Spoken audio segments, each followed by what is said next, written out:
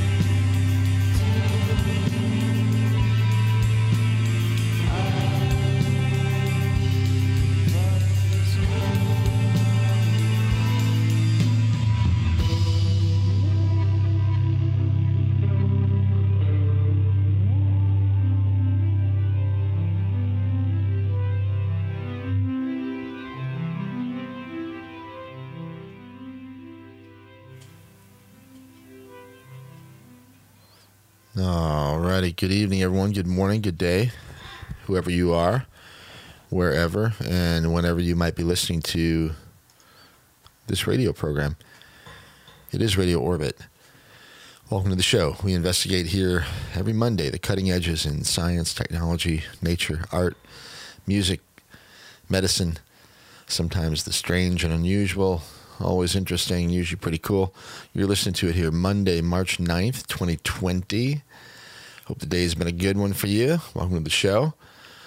Hope you're having a good night and enjoying it. Another winter Monday night here in Missouri, but moving towards spring, I feel like. A little bit warmer tonight than normal. A lot of rain the last couple days, but winter kind of giving some signs that it's moving toward the door. I'll be glad to see that. Anyway, moon almost full. Beautiful tonight in the clear skies here above Missouri. Take a look outside before we get into the program here and enjoy yourselves by taking a nice look up there into the heavens. Never know what you might see. All right. Once again, a lovely night to cuddle up. Listen to Radio Orbit. Glad to be with you on this first Monday, now second Monday in March, the 9th, I guess. We'll take care of a couple pieces of business here, and then we'll get on to the radio program, okay?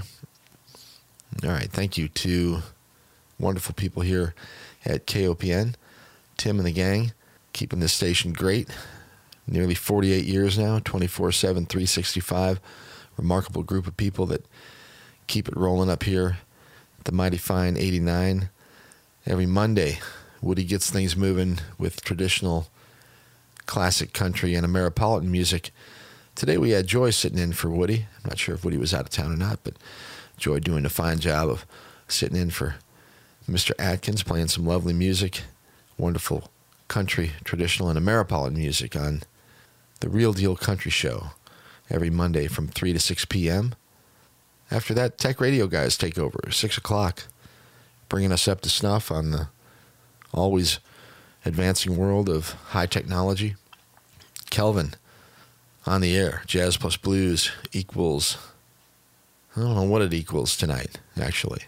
But Kelvin bringing you great music from 7 to 10 every Monday, and just concluding from 10 o'clock until 11, New Wave Radio Theater. Great stuff here on 89.5 FM and streaming on the world,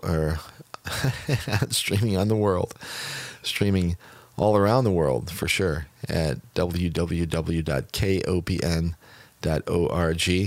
It's good music, good talk, good news. Your imagination station, KOPN Columbia. And thanks to everybody listening and participating in the program. I sure appreciate when people send me notes and get in touch with me. I like hearing from the listeners of the program. Feel free to message me, whatever it might be. If you got an idea for a potential guest maybe, or a topic you'd like to hear covered on the program, maybe you're a musical artist or you have someone that you'd like me to hear and maybe we can feature their music on the program sometime. Maybe you're an artist or a poet. Of course, those are both artists, but maybe you're a visual artist and you paint or sculpt or do digital artwork. Maybe you're a poet who does written artwork. Regardless, share it with me, and I'll share it with other people, okay? All right, last week, I had my friends, Bartholomew Bean was in the studio with me, playing some wonderful music for us, and speaking of wonderful artists, we had Mr. Wayne Leal with us here in the studio last week as well. Just kind of jibber-jabbed among the three of us throughout the program and hit a bunch of topics, talked a lot about coronavirus and did a few stories from the news, etc. We'll do similar tonight, although I'm just by myself tonight. We'll do some news stories and open the telephone line, see if we can get some of you folks to call in and say hi to me. If you missed the program last week or any other week, they're on the web and available in the archives at the website at www.mikehagan, MikeHagan, MikeHagan.com. Archives for the show, for the music, for everything else. And if you're interested in some of the news stories that I talk about on the program, and perhaps some that I don't, consider getting on the web and checking out the Radio Orbit forum. You can post questions directly to me there in the chat room. You can post your own stories and news items at the community bulletin board there. Once again, it's at Mike Hagan, MikeHagan, MikeHagan.com. Just click on over to the button that says Radio Orbit Forum. Lots of new members recently. Hello. Thank you for everyone for joining the gang over there. I think we're almost at 100 members now, and it took a little while to get there, but that's pretty exciting for me. Anyway, I appreciate everyone that's joining up on the forum over there, and yeah, feel free to share what you got, okay? All right, tonight, once again, I mentioned it will just be me and you.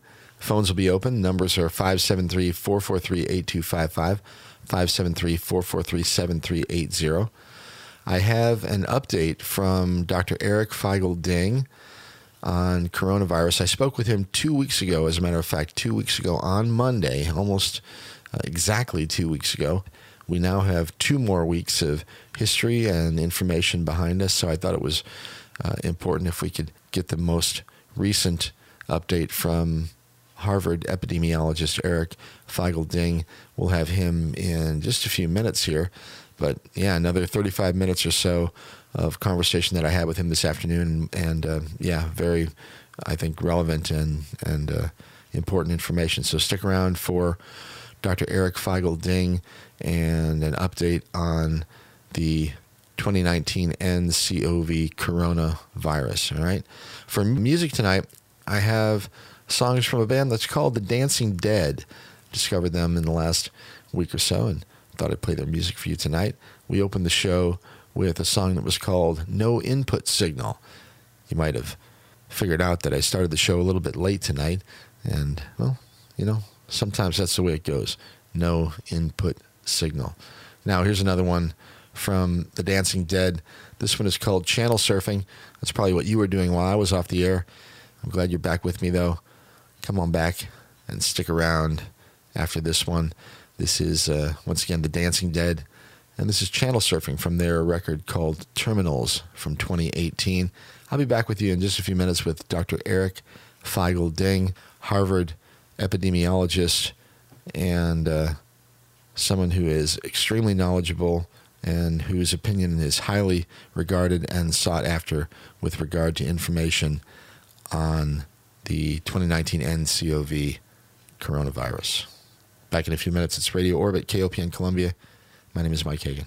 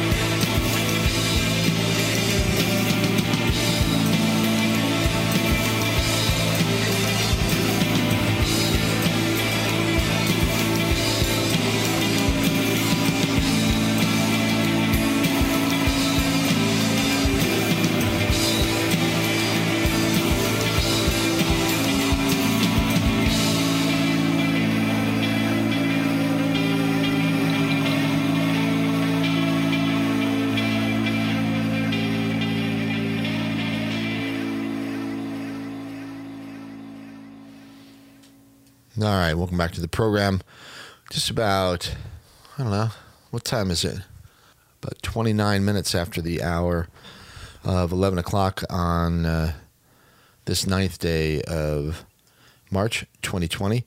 It's Mike. You're listening to Radio Orbit on KOPN Columbia 89.5 FM.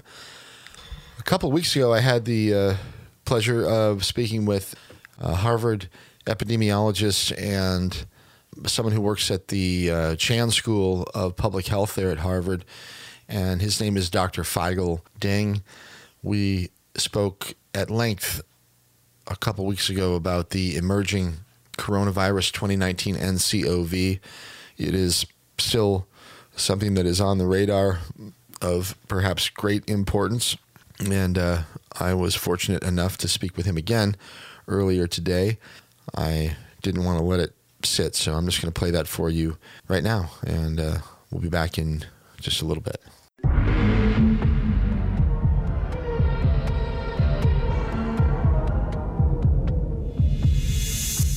You're listening to Radio Orbit with Mike Hagan on KOPN 89.5 FM.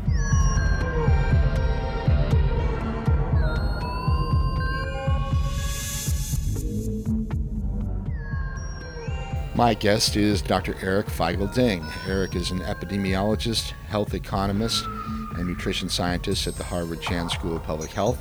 In addition, he's a senior fellow at the Federation of American Scientists. He's an outspoken and valuable source of information regarding the 2019 nCoV coronavirus epidemic. I had the privilege of speaking with him exactly 2 weeks ago today. His opinion is highly regarded and sought after, so I'm thrilled to have the chance to get an update from him this afternoon. Dr. Eric Deng, hello, sir. Thanks again for taking the time out to talk with us here in the middle of the USA. Yeah, happy to be here. It's a crazy epidemic, so glad to get the word out. All right. Maybe we could start off with a little bit of review. The last time we spoke, and we've got 2 weeks of sort of history behind us now, we started off by talking a little bit about incubation, transmission, and fatality rates. And I was wondering if we know anything more than we knew then today. Yeah, in terms of a fatality, I think we've pinned it better to somewhere between 1 to 3%. And it seems like, we know that children seem not to have severe cases, while the elderly have much more severe cases and mortality. Yeah, the children issue was on my list here. Maybe you could expand on that a little bit since you brought it up. Yeah, it was interesting. Like, there's almost no children under the age of 10 who have any severe disease. They do get infected, just like the rest of us. But in terms of being seriously ill, there's almost very few documented cases of it. And a recent study just showed that children seem to be 67% less likely than young adults of becoming severely ill. So in certain ways, that's good. But, this is still a serious disease for the rest of us. Okay. All right, so back to incubation, transmission, fatality. You said between 1 and 3%. I guess it depends on the circumstances, sort of. Yeah. I think it also depends on where you are. Not every country has the same healthcare system. And, like Korea right now has a mortality slightly less than 1%, but a lot of Korea has really good testing, and Korea's cases are still pretty young. The outbreak has not been going on for a long time. So I think, in transmission also, in some places, it could be from 2 to 4 reproductive number, as in for every infected person, it will infect additional 2 to 4. But I think that number has probably come down with public health containment in terms of hygiene measures, and social distancing measures. But at the same time, it's a serious runaway epidemic, in many parts of the world, including Italy, a lot of parts of Europe, and it seems here in the U.S. Yeah, there's been a lot of talk about Italy and some pretty extreme measures taken there. Maybe you could talk a little bit about what's happening there, and then I haven't heard much about other parts of Europe. Yeah, well, Italy is obviously the worst in Europe, but it's growing in France, in Germany, in the UK. It's the numbers are basically going up everywhere. It's just Italy is facing the brunt of it because their epidemic in Lombardy province seems to be so harsh that they don't have enough doctors and nurses. They don't have enough hospitals or ICU beds. They're now even rationing who can even get an ICU respirator treatment based on your chance of likelihood of surviving. So, it's in certain ways, it's very worrisome, and it's basically Italy is having a Wuhan 2.0, and are we having it here in Seattle area? I'm not sure, but epidemic is definitely growing in the U.S. too. Okay. Let's talk a little bit about the response here in the United States. There's been quite a bit of criticism out there in the world about the lack of testing and our inability to sort of get it moving. I think even now we're still only doing maybe 500 a day or so. I'm sure you'll correct me if I'm wrong, but what's happening with our response here in the U.S.? Yeah, the testing has been such a mess. As I mentioned 2 weeks ago, we had some test kit problems, and just the ramp up of that in other states has been seriously constrained. The U.S., previously, just 2 weeks ago was stuck at 500 tests cumulatively, and has not gone up much at 2 weeks ago. But since then, it's gone up a little bit, but we're still talking about only like a dozen or 2 dozen tests per state capacity, which, compared to that of South Korea did 15,000, not 1,500, 15,000 tests per day in a small country of Korea. Yes. And we're just not nearly matching that. We're finally ramping up a little more, but, I think we've had this epidemic since 2 weeks ago really cascade, and we know that we've basically had community transmission for quite a while, and community transmission cases are the worst because you almost can't trace where it came from. It's been floating in the community. Well, I know there was a story that came out, perhaps it was yesterday, perhaps the day before, and I know you commented about it on Twitter, and I'd like to give out your Twitter handle if we could right now. If you'd like to follow Dr. Eric, you can do that on Twitter at Dr. Eric Ding, and that's DrEricDing. He has well over 100,000 followers right now, and it's well worth your time if you want to be up to date and up to the minute, pretty much informed on what's happening with coronavirus. He does a remarkable job on his Twitter feed and puts a number of updates up there every day. So anyway, okay, so I was going to ask you about a story where they essentially said they were going to stop testing in general in either the Seattle area or Washington. They said that the thing was now endemic and they were just going to quit. Yeah, well, that was for the Evergreen healthcare system, and they've since changed it. But at that time, they were saying, well, upon advisement from the CDC, because it's so endemic, which it means basically it's been around for a long time, it's perpetual, and which is not true at all. This is such a new virus, and it's not anywhere close to endemic yet. To say we're going to stop testing, and that was extremely frustrating when I read that. And they since try to backtrack a little, but it's just so frustrating, the lack of testing. And even now at the nursing home, where we just had 3 more deaths today, not all the patients and the healthcare workers at the nursing home in Seattle area has even been tested, even weeks after the first outbreak had happened there. Unbelievable. So it's terrible. In certain ways, there's also, Gates Foundation is stepping up. They're going to start distributing home test kits soon. University of Washington is ramping up its testing capacity to help the state and other areas. And they've also implemented the drive-through testing, which is really good idea because last thing you want is someone who has a broken ankle to go to the ER and get infected by someone who's coughing up a lung and infecting not just people in the waiting room, but also other doctors and nurses.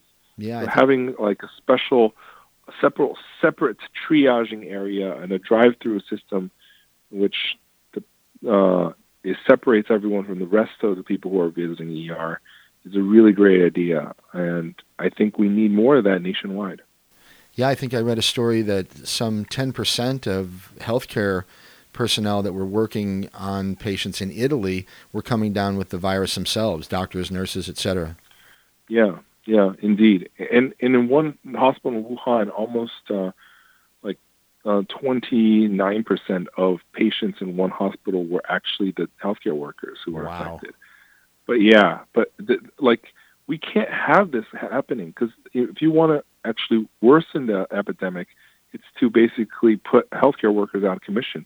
UC Davis, when California has its first case, UC Davis had to quarantine 128 doctors and nurses and other healthcare workers because of sloppy exposure to the first infected case. So then all of a sudden, all these 128 healthcare workers are now put out of commission for half a month. We can't have that. Right. Was there some sort of advisement about the length of quarantine? I've seen numbers like 14 days, and that didn't. It seemed to me that wasn't long enough. Yeah, 14 days is the standard.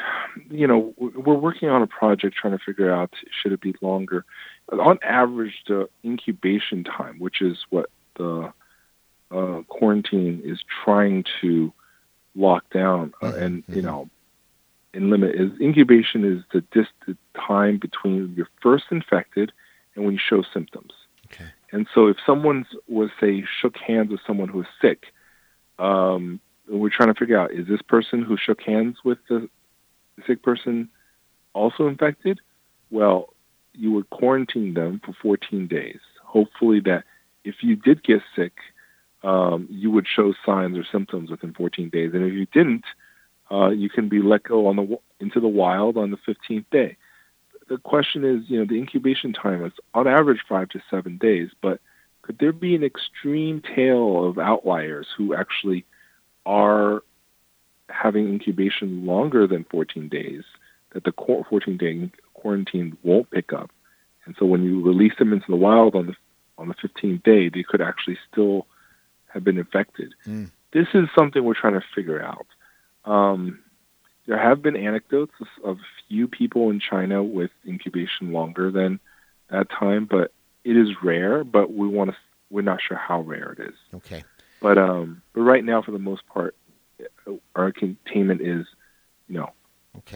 find who a sick person was exposed to, and then it's called contact tracing, and then quarantine those people. And this is why 3 members of Congress, Ted Cruz, Doug Collins, actually 4, Matt Gaetz, and another Congressman Gosar, 4 members of Congress have been quarantined based on their exposure to someone at the CPAC conference. Okay. Yeah. So it's tricky.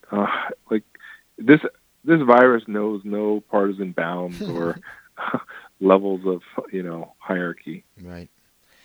How mild can symptoms be? I'm concerned about very mild cases where people maybe don't even realize they have it, or just think they have a little cold or something, and then potentially could be spreading that around. Is that something to be concerned about? Yeah. So mild cases is about 80%. Mild to moderate cases are 80% of all the infected, and then 20% of severe. And so some people say, well, if 80% are mild, that's okay. But a lot of these mild cases is not just sniffle. It's actually having a fever and having a somewhat of a pneumonia. That is still considered mild to moderate. And so, mild is a quote unquote, it's all relative.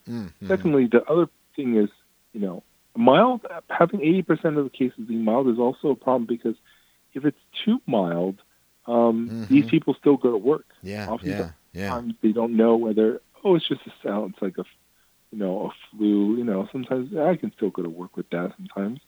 And these people, this 80%, suppose you have like 100 people like that, it can actually balloon the actual number of people who are infected even higher. Right. And this is why we need really generous sick leave and paid time off work policies, because especially a lot of low-income workers who are not on a salary basis, they are hourly workers, if they come forth and get tested and then they're test positive and get quarantined, they basically lose half a month's income. Yeah. And this is a serious problem, because then nobody wants to come forward and get tested. But if they don't want to come forward and test it, then they keep spreading it. It's a vicious cycle. Man, oh man. If you don't encourage people to come forward and get tested. Yeah. Okay. So this is why workplace policies are so important. Okay. All right. Let me ask you a question about reinfection. Do we know much about the ability of this thing to reinfect a person, like the flu or like chicken pox, something like that? Yeah, I don't think it. So far, the rumors about reinfection, I think it's not necessarily reinfection, but that the body never really cleared it from the virus in the first place. Mm-hmm. Mm-hmm. So there's been anecdotes of someone who's tested negative, and then tested positive later, or they improved all their symptoms. They tested negative twice, and then they go home, and then they test positive again and get sick again. That kind of thing has happened many times, but I think it's more of the fact that the test has a lot of false negatives.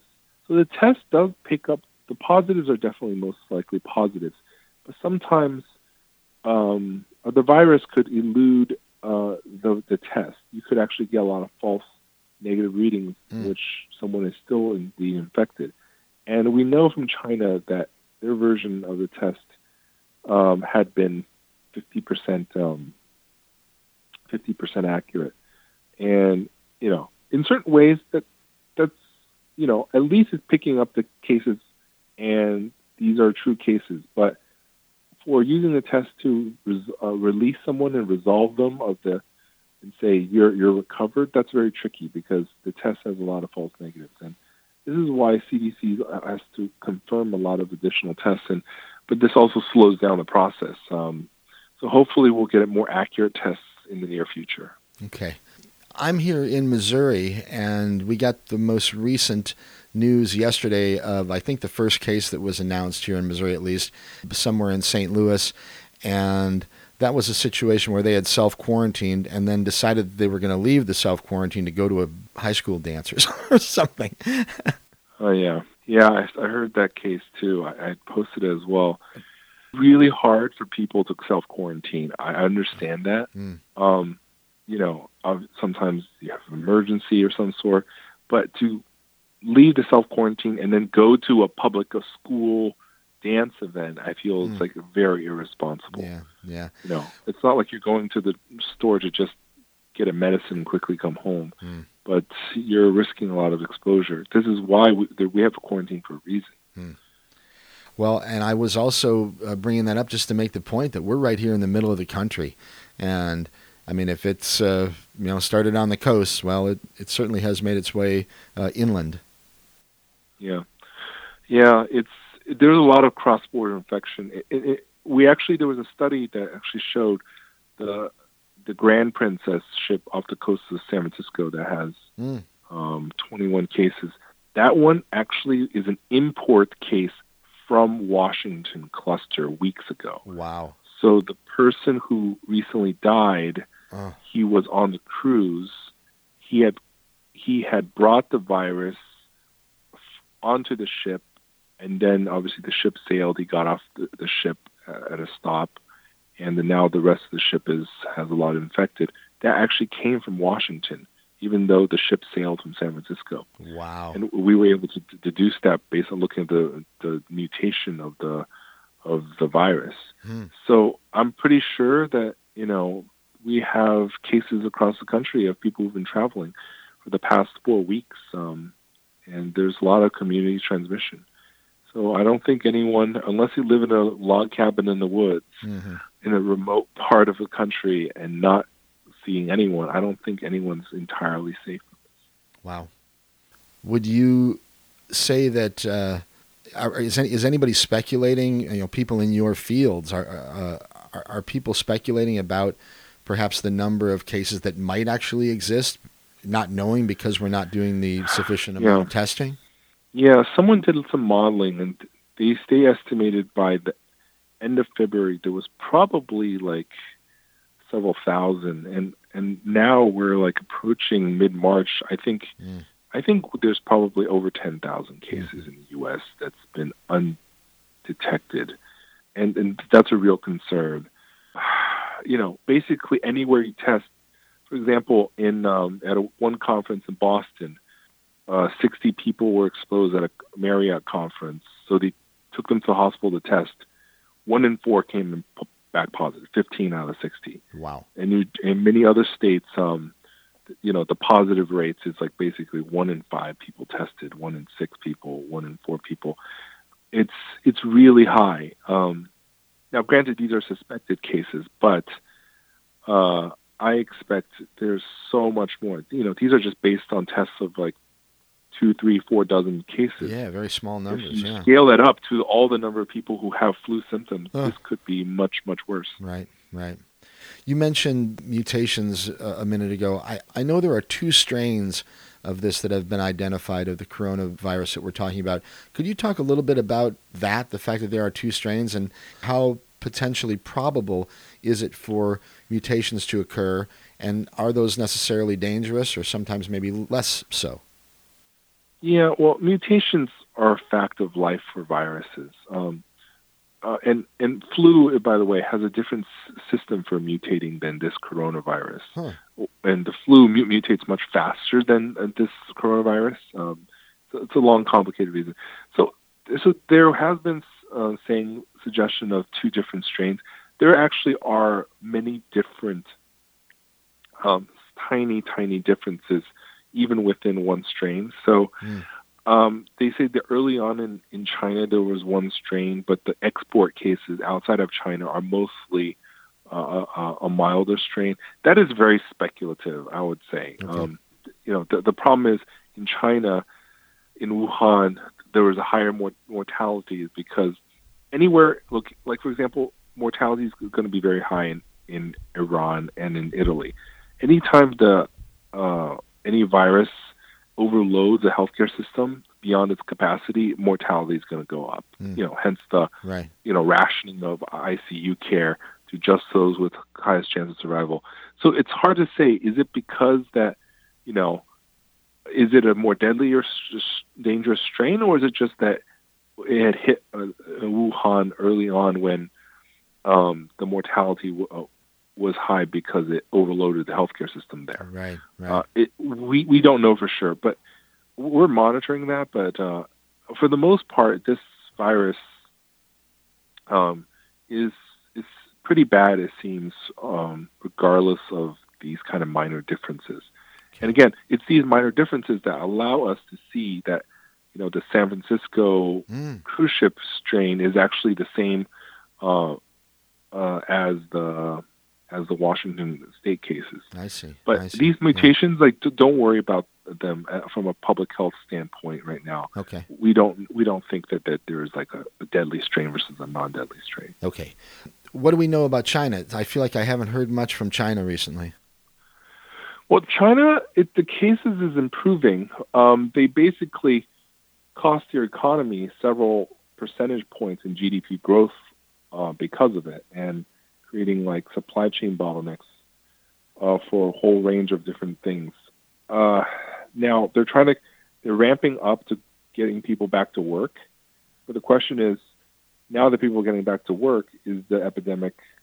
Could the epidemic still flare up? Right. Because it was snuffed out for a while because they basically shut down the whole country, and no one's going to work, no one's going to school. But now that people are going back to work and school, is the worst over, or it could flare back up? Yeah. But right now, there's like a week ago, there's more cases more deaths outside of China than inside of China, and that's true, very much true today. For example, worldwide cases outside of China was 4,000 new cases yesterday, while in China you're just talking about like sometimes less than 100. So, but the problem is, is America able to do the full authoritarian type of lockdown that China does? I'm not sure it can. Yeah, I don't. And even NIH's Dr. Fauci says the U.S. cannot nearly match that kind of containment process, which was horrendously imposing on human rights, and it was very difficult for China to even do. And I don't know. This is today's stock market. I don't know if you saw. Oh my gosh! Totally tumbled and crashed. The worst stock market day since December 2018. Yeah, it's been crazy, and combined with the last few days, I mean, I think the market's down some 3,000, maybe 3,500 points in just the last 3 or 4 days. Yeah, and I'm gonna put it out there. I don't think we're done because I don't think. Okay, some people say, well, now it's priced in. The market has adjusted, so it should bounce back up. You can buy a stock cheap. I'm not sure about that because I'm not a market analyst, but what I can tell you is that I don't think we've seen the worst yet in the United States. Mm-hmm. Because have we had stories of ICU shortages yet? No, we haven't. When those stories start emerging in the U.S. like they have in Italy, the market's going to respond really, really badly. Have we had members of Congress test positive yet? Not yet. But if they do, it's going to be a canary in the coal mine of basically how bad it is in the actual U.S. if members of Congress start even testing positive, and those kind of things and the mortality. Remember, the mortality lags behind the number of cases identified. Right. I think not just cases going up, but mortality going up. That is going to scare the market a lot more in the coming weeks. So I don't think we're through the worst of it yet in terms of market reaction, let's just say. Yeah. And as far as timeline, I mean, I guess where would you say? I mean, we're more toward the beginning than the end, I guess. We're definitely still at the beginning because all of our testing is still bottlenecked to some degree. There was an article that basically says the U.S. is only capable of testing like less than 2,000 cases, 2,000 samples a day. Wow. And the U.S. needs to probably do like 10x or 50x that amount to truly, get a handle on it. Comparable to Korea's 15,000 tests per day. Oh my gosh. And so we're still also harvesting a lot of old cases from 2 weeks ago that should have been diagnosed earlier. The new cases have not been fully diagnosed. I think if you look at it in terms of U.S., the mortality in the U.S. just on the back of the napkin currently, this is not the actual case fatality. This is just how many deaths there are per cases identified. Mm-hmm. We're like at like 4% or something like that. And we know the true mortality is probably 1 to 2%. Right. So the fact that we're seeing 4 means we're picking up a lot of deaths, which means we're picking a lot of older cases, right? Right. A lot of the newer cases have not been identified. We have a lot of underdiagnosis. This is why we're missing a lot of cases in the denominators. This is why we think there's definitely over 10,000, we think. But we don't know until we have enough headlights to scan the darkness around us right now. Yeah. Okay. All right. A couple quick ones here on the way out. What's your advice for individuals or families, if you have any? And then also, I'd like to ask what you'd like to see from the .gov, what you'd like to see the CDC, et cetera, National Institutes of Health, what you'd like to see them doing. Yeah, in terms of family, I think we should prepare, but we shouldn't panic buy because panic buying doesn't actually solve anything. I think we should prepare a family that are we able to work from home? Are we able to, or if the school districts cancel, can we handle school cancellations and still work if needed? And if we can't work from home, what accommodations can we work out with our workplaces. These are the difficult conversations we need to have. And if someone in our family needs to be quarantined, which could happen, it's based on any random exposure, do we have a bedroom in a house that we can be used as a dedicated room for someone that needs to be quarantined and isolated? All these are very difficult. I don't have an answer for everything, but we do need to kind of keep these things in mind going forward. Okay. And as for government response, testing. Yeah. Obviously, but allow states and private tests to carry out more tests. And right now, it's ramping up.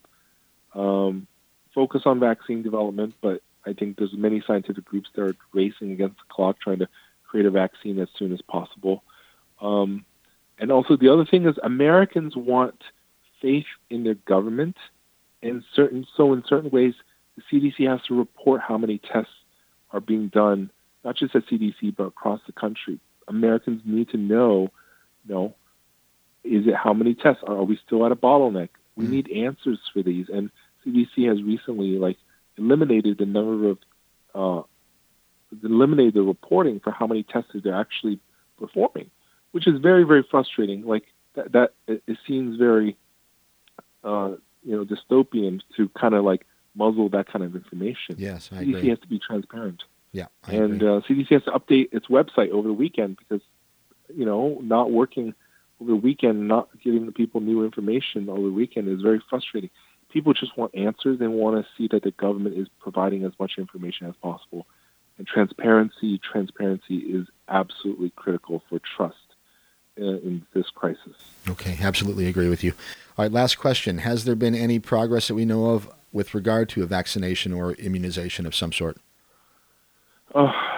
Yes. So the vaccines, different groups have said they've developed a candidate vaccine, but it has to go through phase 1 testing, then phase 2 testing, and then optimally it's phase 3 testing. And, that is still quite a ways off. Right. 1 year's time for a vaccine would be a world record. Mm-hmm. They're probably saying maybe a year and a half. But in certain ways, there's also antiviral drugs that they're testing that already exist on the market for HIV and hepatitis C. Those drugs, they're being tested right now. We might, if the results are very positive, we might get early results in late April. But there's no guarantee.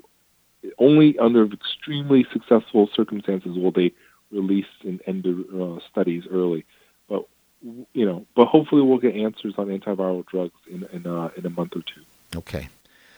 All right. Well, that's the end of my list. I can't tell you how much I appreciate it. A lot of people around here are really glad to hear some what they feel is valuable and authentic information coming from you, and we don't have a lot of it here in the middle of Missouri right now. So I really appreciate your time and Sure. and everything that you're doing.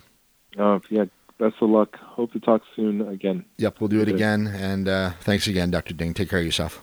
Take it easy. Bye-bye. All right, bye-bye. All right, Dr. Eric Feigl Ding. He's an epidemiologist at the Harvard Chan School of Public Health, and he's a senior fellow at the Federation of American Scientists, or something to that effect. Anyway, valuable opinion, and I'm glad I had a chance to talk with Dr. Eric again this afternoon. On the web, you can find out information and really stay up to date with what Dr. Eric Ding is doing on Twitter at Dr. Eric Ding, DRERICDING. That's Dr. Eric Ding on Twitter. Certainly updated regularly there, and I appreciate all the information that he is sharing with us, and I'm glad to be in touch with Dr. Eric, and we'll get him back if need be, okay? All right, it's Mike, and you're listening to Radio Orbit on KOPN Columbia 89.5 FM. We're about 5 minutes after midnight now on the 10th of March now, 2020. Let's play one here from our featured musicians of the evening. They're called the Dancing Dead, and this is Floating Frequency. I'll be back with you in just a few minutes.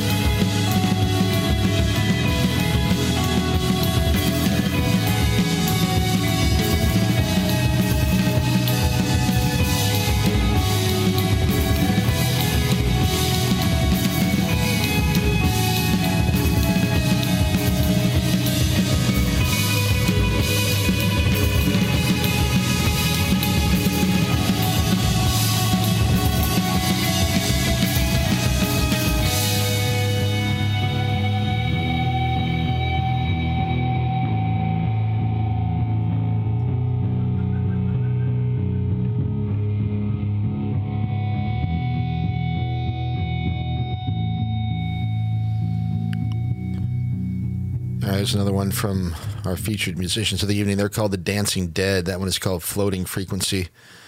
Songs from their 2018 release called Terminals. All right, it's Mike, and you're listening to Radio Orbit on KOPN Columbia, 89.5 FM. And we're streaming on the web at kopn.org.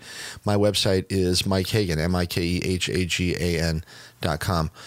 All right, I got my friend from Colorado who I'm going to see if I can get on the air here. We'll see if we can actually do it while I'm talking to you. But we'll see if we can get Johnny to talk with us here. And, all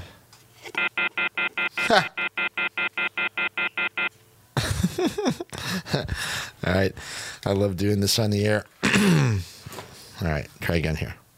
See if that works. Oh, wow. It's ringing. We'll see if he picks up. Johnny's my cab driver buddy from Colorado, and if he's up at this time of night, it'll be an interesting phone call. Yep. Your call has been forwarded to an automated voice message. Nuts. All right. Well, it was a good try.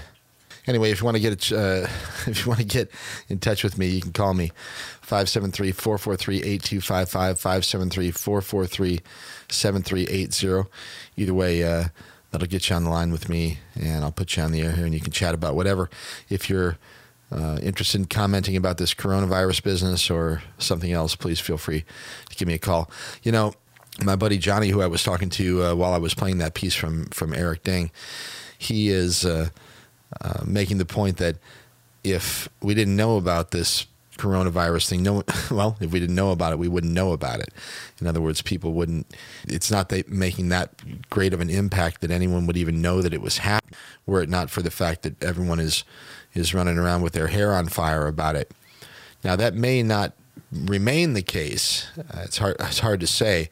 There are many, many people who are sort of divided on this issue as to what level of concern people should have with regard to the coronavirus. And I think it's something that I brought up a week or two ago. It's like the cry wolf factor is what I've come to call it.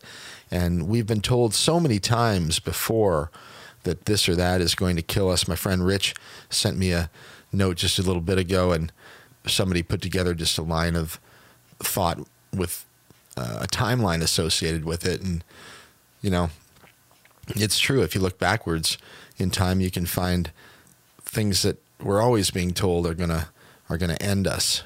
For example, what Richie sent me here, in 1999, we had Y2K was going to kill us all. 2001, anthrax was going to kill us all. 2002, West Nile was going to kill us all. 2003, SARS. 2005, bird flu. 2006, E. coli. 2007-8, of course, the economy is going to get us. 2009, we had swine flu.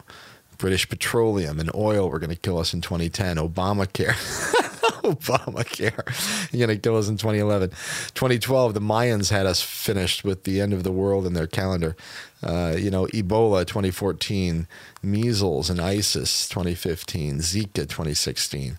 All right, so we have many, many examples over the course of the last number of years that just have, I think, conditioned us to the point where we're like, yeah, it's just one thing after another.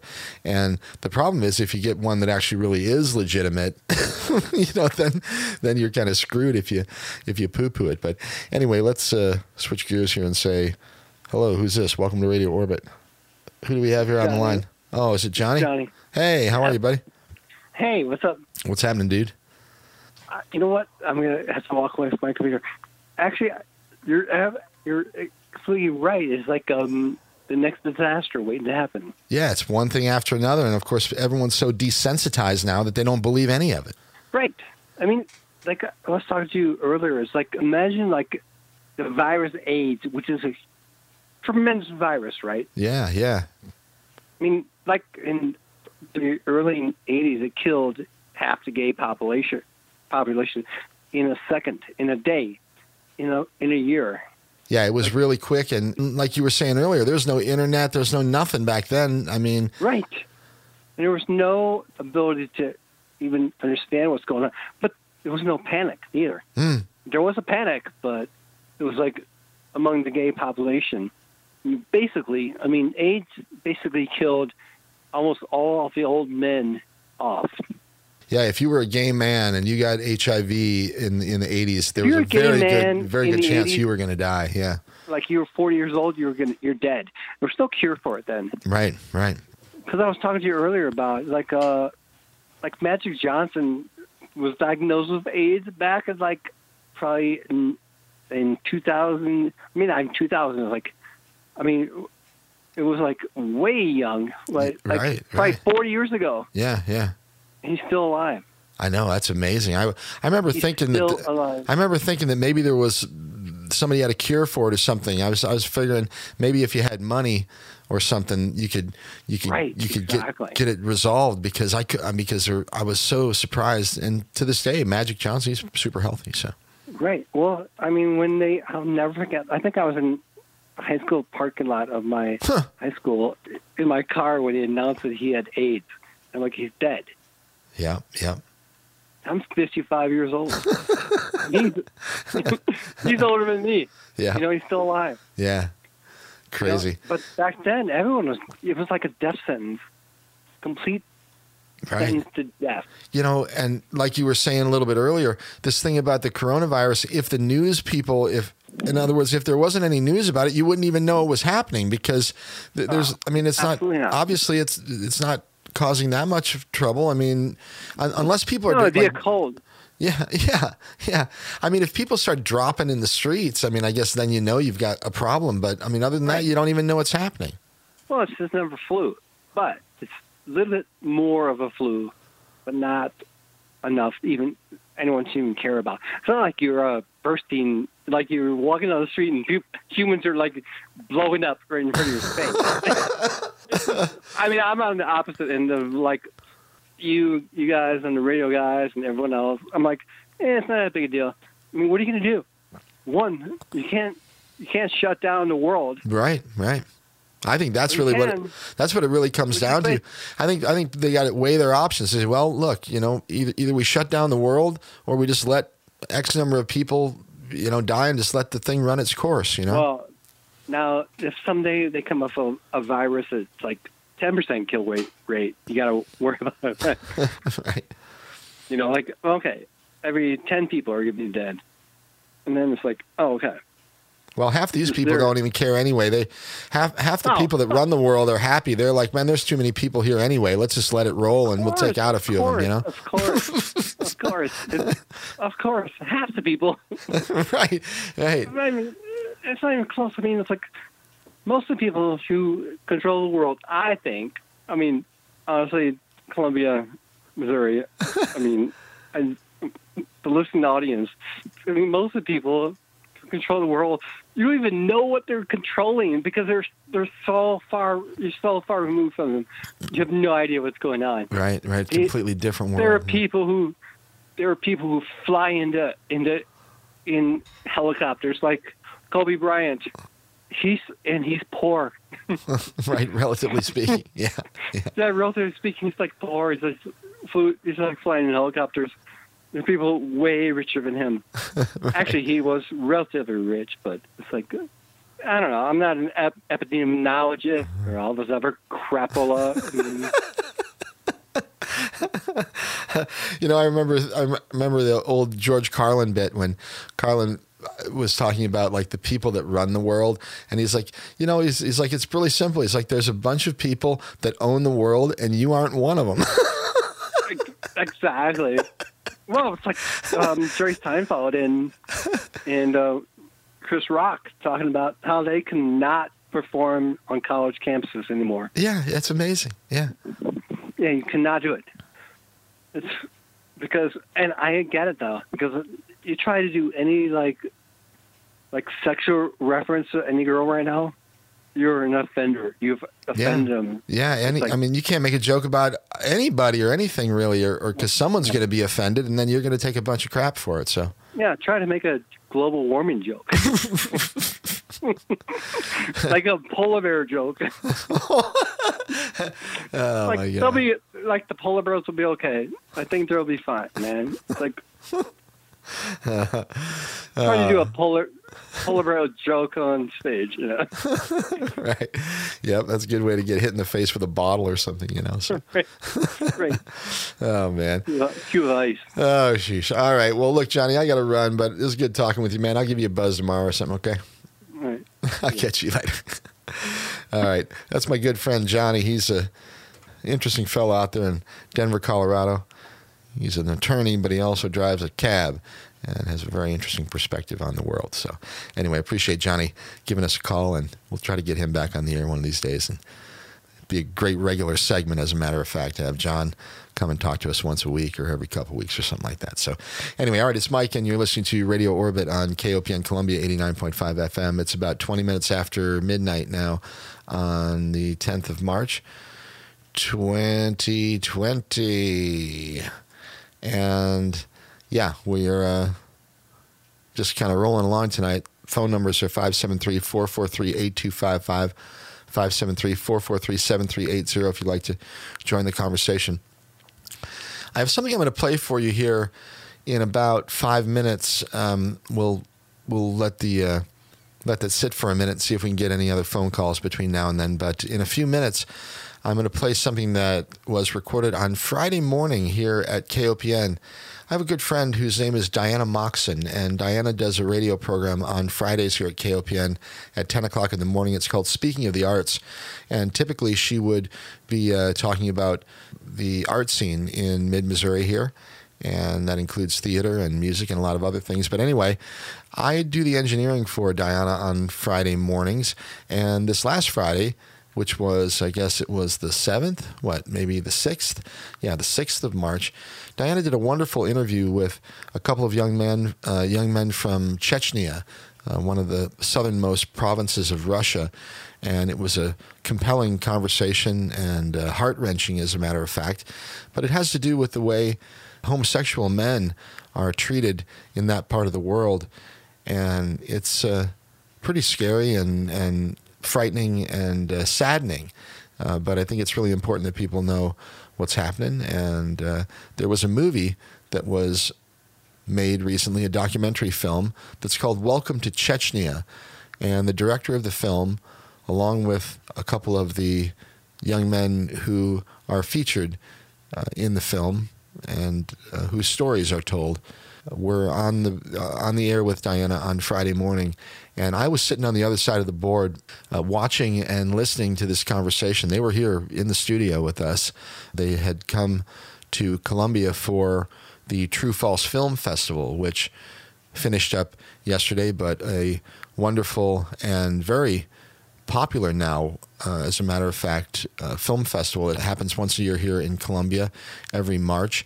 It's about the 17th or 18th year that they've been doing it, and True False now is up there with the likes of Sundance and Cannes and other very prominent film festivals around the world. So anyway, the director of this film, Welcome to Chechnya, was here in the studio with Diana on Friday morning, and I was fortunate enough to be on the other side of the control board here and got to witness and listen to the remarkable conversation between Diana and the three men that were here in the studio that were part of this film called Welcome to Chechnya. So I thought it was great, and I'm very happy that I'll be able to play that for you in just a few minutes here, okay? All right, let's say one more time, the phone number is 573-443-8255, 573-443-7380. I'll leave those with you for a minute here while I play another piece of music, and then we come back with Diana Moxon and Welcome to Chechnya. This is another song from our featured musicians of the evening. They're called the Dancing Dead, and this one is called Dead Sail.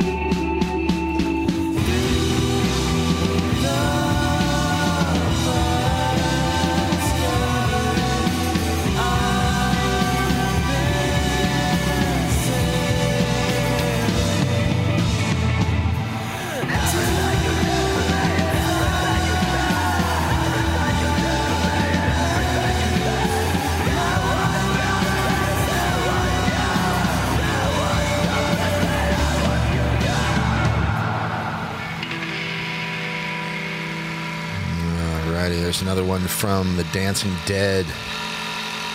That one's called Dead Sail. It's Mike. You're listening to it here on Radio Orbit, KOPN Columbia 89.5 FM. Welcome to Chechnya is an American documentary film. It was directed by a gentleman named David France, released earlier this year. The film centers on anti-gay purges in Chechnya that happened in the late 2010s and probably still going on right now. The film is a collection of interviews with various lesbian, gay, transsexual, bisexual refugees about their experiences in Chechnya. And not only is it a really interesting documentary, but it's also sort of a technological achievement as well. The director, David France, wanted to protect the interviewers or the interviewees' safety by not giving up their identities and showing their faces on the screen, but he also wanted to kind of keep a human face on the story, and so not wanting to use conventional techniques of disguise, he opted to use some very advanced facial replacement techniques, some visual effects such as deep fake technology that can be used for many different purposes, I imagine. But in this case, very cool what he was able to do. The film premiered at the 2020 Sundance Film Festival and has been screening around the country since then. It was presented here in Columbia just this last weekend at the True False Film Festival. My friend Diana Moxon had the opportunity to speak with director David France on Friday morning. I was fortunate enough to be in the studio when it happened, and I'm going to play the interview for you, I guess, right now. I got to find it, though. Let's see. What did I do with it, you know? Where's my little jump drive? Here it is. SOA. That's what I call Speaking of the Arts. And here it is right now. I'll be back with you in about 35 minutes. It's Mike. You're listening to Radio Orbit on KOPN Columbia. Good morning and welcome to Speaking of the Arts, Mid-Missouri's only in-depth weekly art show. My name is Diana Moxon. I love True False Weekend. We get the chance to see tens of incredible documentaries, meet the film's directors, and sometimes even the subjects of the documentaries too. What I love the most, though, is that in this era of us all being in our political and preference silos, this is a chance for us to have a massive shared experience, and not only within our own community, but with other people from across the country and from around the world. In such divided times, this oneness feels incredibly special. So let me start by saying a huge thank you to all the people who work tirelessly year-round to create this incredible fest in Columbia, to all the supporters and sponsors who help to make such a huge fest financially viable, and to all the filmmakers and their subjects who let us into their lives and show us new truths about the world beyond our own experiences. For many years now, True False has designated one film as their True Life Fund, a philanthropic effort that raises money and awareness for the subjects featured in one of the documentaries. It is easy to forget, as we sit down for a weekend of entertainment, that for many of the lives we encounter in the documentaries, life is harrowing, and that many of them have put their lives on the line to tell us their story. The True Life Fund allows us as viewers to respond to the stories we see and create change by making a donation to the real life people whose stories are revealed. This year's True Life Fund film is Welcome to Chechnya, directed by David France. David is an investigative journalist and has written for Newsweek, The New York Times, and New York Magazine. He directed the award-winning documentary The Death and Life of Marsha P. Johnson and the Academy Award-nominated documentary How to Survive a Plague. I am so delighted to welcome to today's show director David France, cinematographer and translator Igor Mayakotin, and one of the people who shared his life and his fight in Welcome to Chechnya, Maxim Lapunov. Очень приятно познакомиться, Maxim, Igor и David. Спасибо. Did I get that right? Good morning. David, I got to watch your documentary the other night, and I have to admit I was a little nervous about watching it because I knew it contained some short scenes of graphic violence against a community of people I love, value, and respect. But whilst it is certainly a story that was born out of hate, it is actually a documentary about love. And I'm curious, at what point of your filmmaking journey did that become apparent to you? Well, thank you for having us here, Dan. Yes, it's great to be on your show. I think that, I also thought going into it that it was a story about a kind of a hate and hatred that hadn't existed in decades and decades. This desire to just wipe out an entire community of LGBTQ people in the south of Russia. And when I learned that a small group of activists in Russia had pulled together to create a kind of a vast underground network to get people to safety and to rescue people, actually. I wanted to go and tell that story. And that really is the story of love. That's the story of the community taking care of itself. That's the story of people reaching out to help strangers. And it's also, I discovered, certainly with the story of Maxim, that it's a story of kind of individual and romantic love also. And then that's really what everybody's fighting for there, just the ability to experience the full expression of one's heart. It is, and I think that comes across very strongly in the film, and it is beautiful to watch that love unfold as we watch the movie. It's your third film, and it completes what you call your outsider activism trilogy. But tell us a little bit about what this film is about. This film really is about an amazing kind of courage that of the kind I have never experienced. People who are, as activists, not at all prepared to take on the kind of dangers and risks to their own lives that they found themselves undertaking. And they did that because they couldn't not. And that's what I was interested in finding. What is that core feature inside some people, maybe most people, that allows them to respond so selflessly to such a horror as this, whereas most of us, I would imagine, would run the other way. The people that I met doing this work didn't have to do it, yet they had to do it, and I think that shows us the power of the human spirit in a way, and the ability to recognize and defend someone else's humanity under extreme conditions. And I was incredibly moved by the work that they were doing, and by their interest in and willingness to allow me to witness it. It's called Welcome to Chechnya. A lot of it is set not in Chechnya, but set in Russia and in Moscow. Why the title Welcome to Chechnya? Well, Chechnya is Russia, obviously. Yeah. It's the southern most republic. And for the longest time, as I was shooting this film, I was in the network within Russia proper, not inside Chechnya. And there was something about going there, and I accompanied the activists on extractions, as they called them, of rescuing people by hand in secret in the middle of Chechnya. That made me feel like kind of welcome to the real world, welcome to what's going on today. It invites us to witness this thing that we've been told is not happening. And invites us all to recognize that we're seeing it, and knowing, having seen it, that we have some sort of obligation to do something about it. It's an incredibly dangerous film to make, not only for the subjects and the activists, but for you going in there too. What did you do to protect yourself?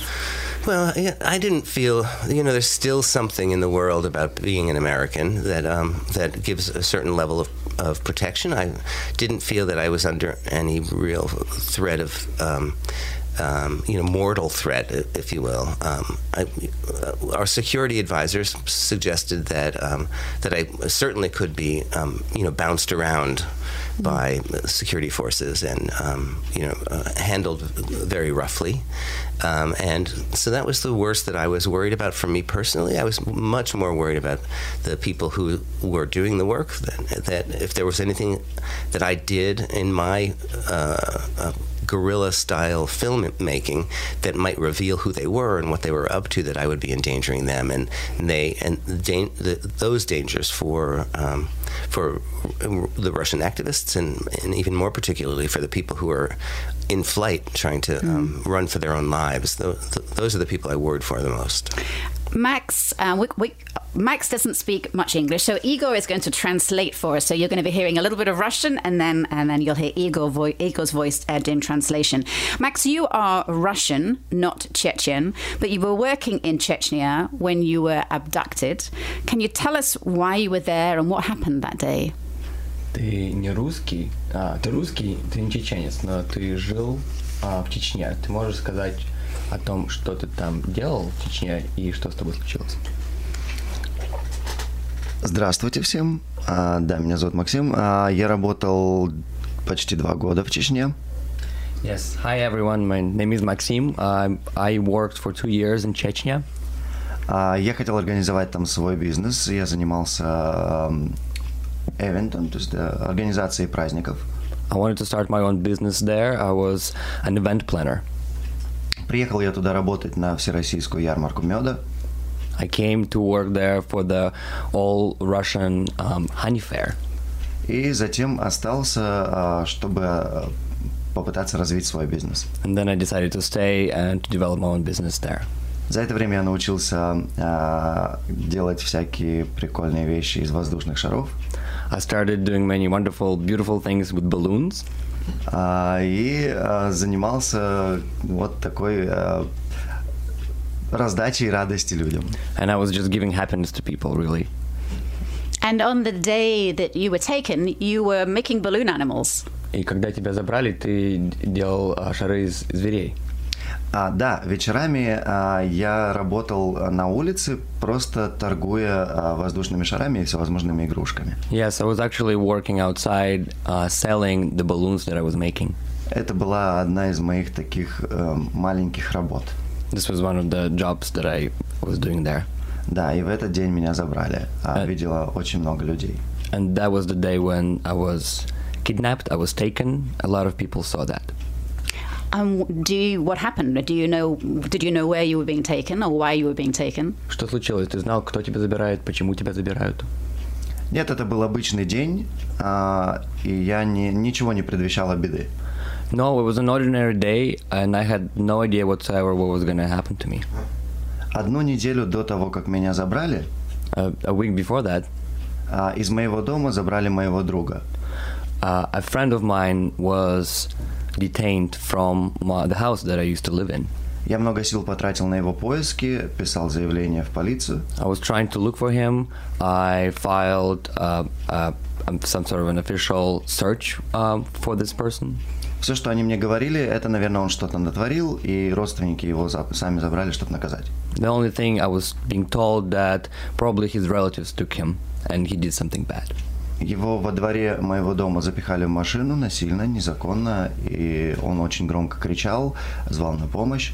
They got him into a car, and he was screaming very loudly. I heard that, everyone else heard that.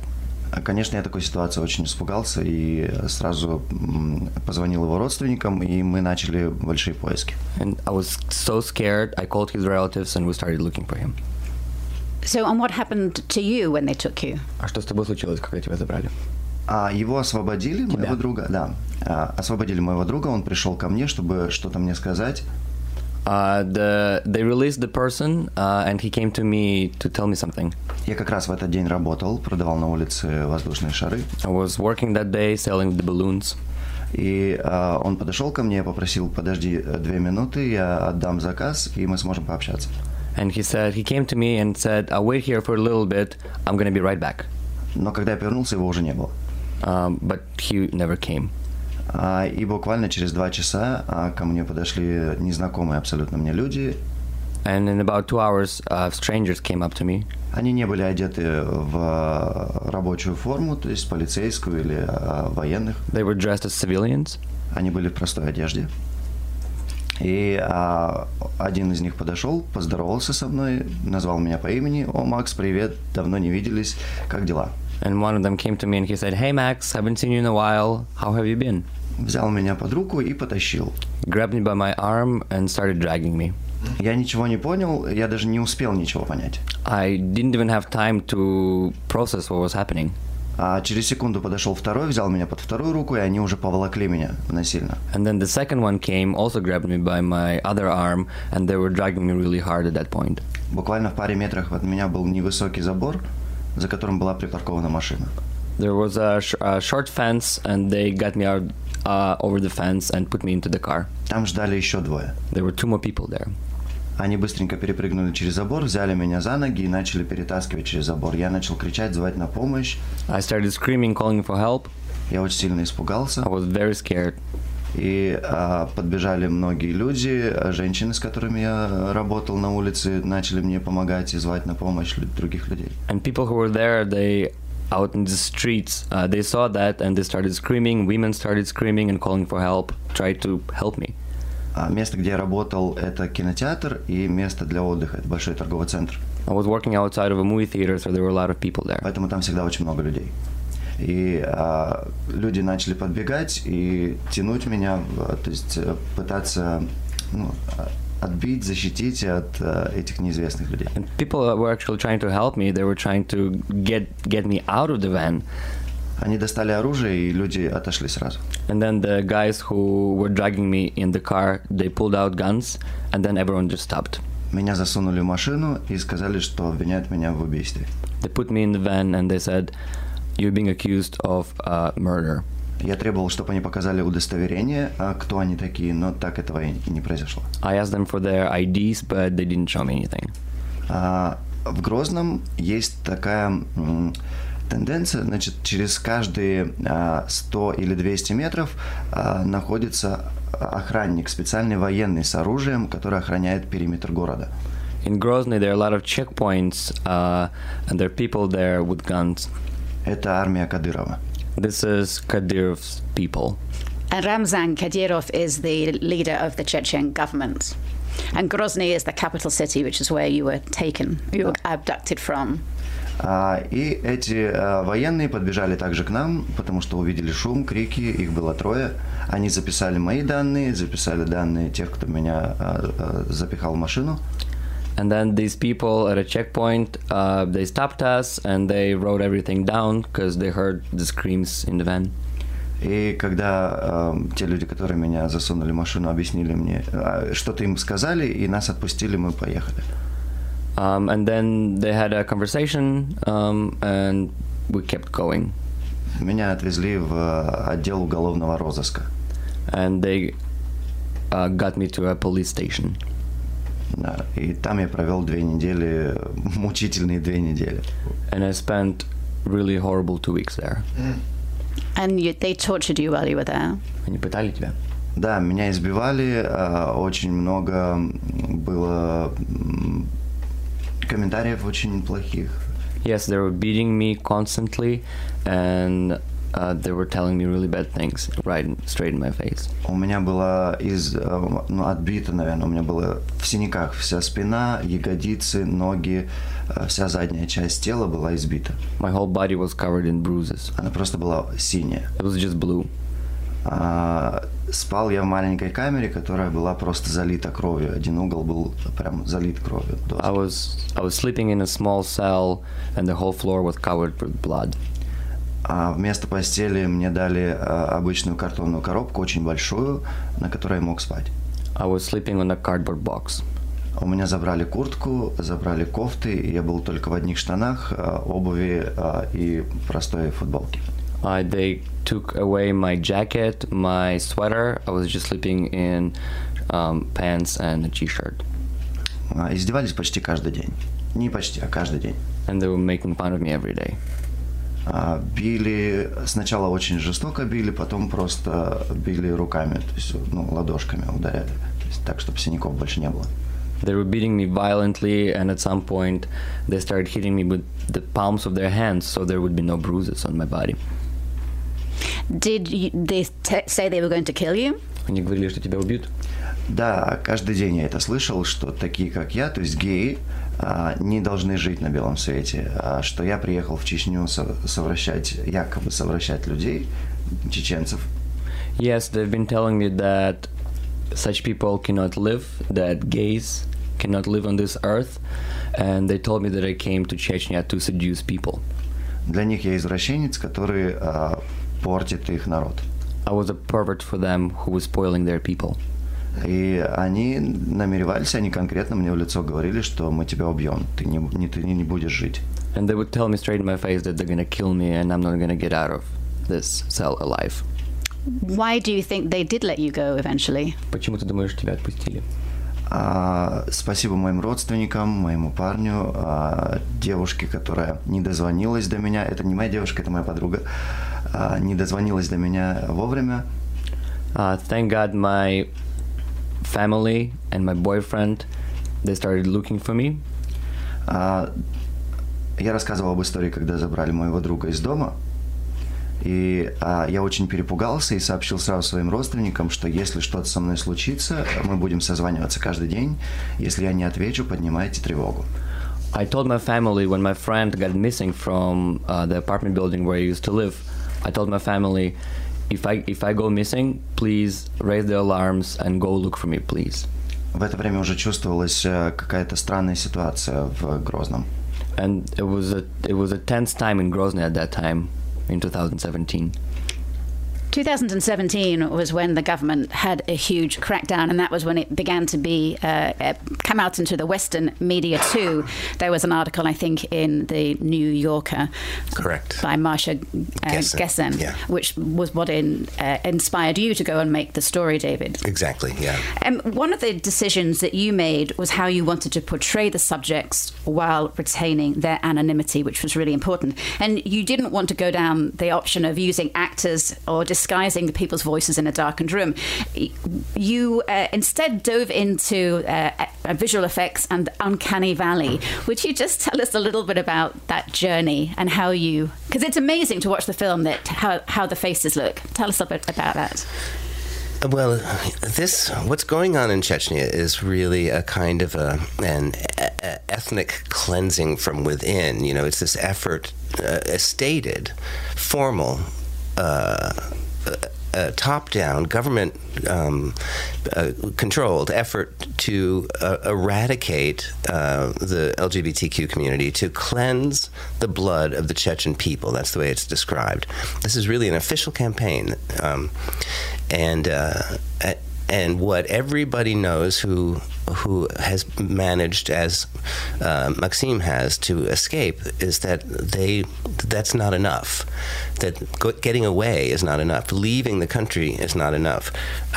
You will be pursued to the end of the earth. So the people who began their journeys as I was filming knew that they could not leave behind any record of their ongoing existence.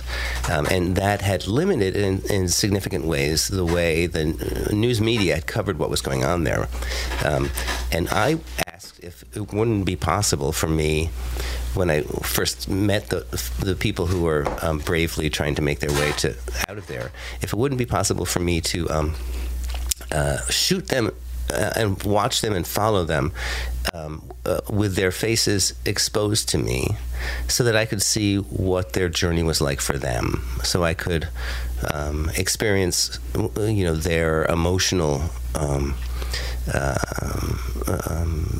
lives, I guess, at this horrendous time, and that I would find some way to disguise them. So I made them that promise. I'm grateful that they agreed, And then I had to, with Igor's help and the rest of my crew's help, had to find a way to do it that would actually allow us to find that humanity and track that humanity through the film without giving away anybody's identities. And so I tried what other documentary filmmakers have tried, and all of it seemed either false or dehumanizing.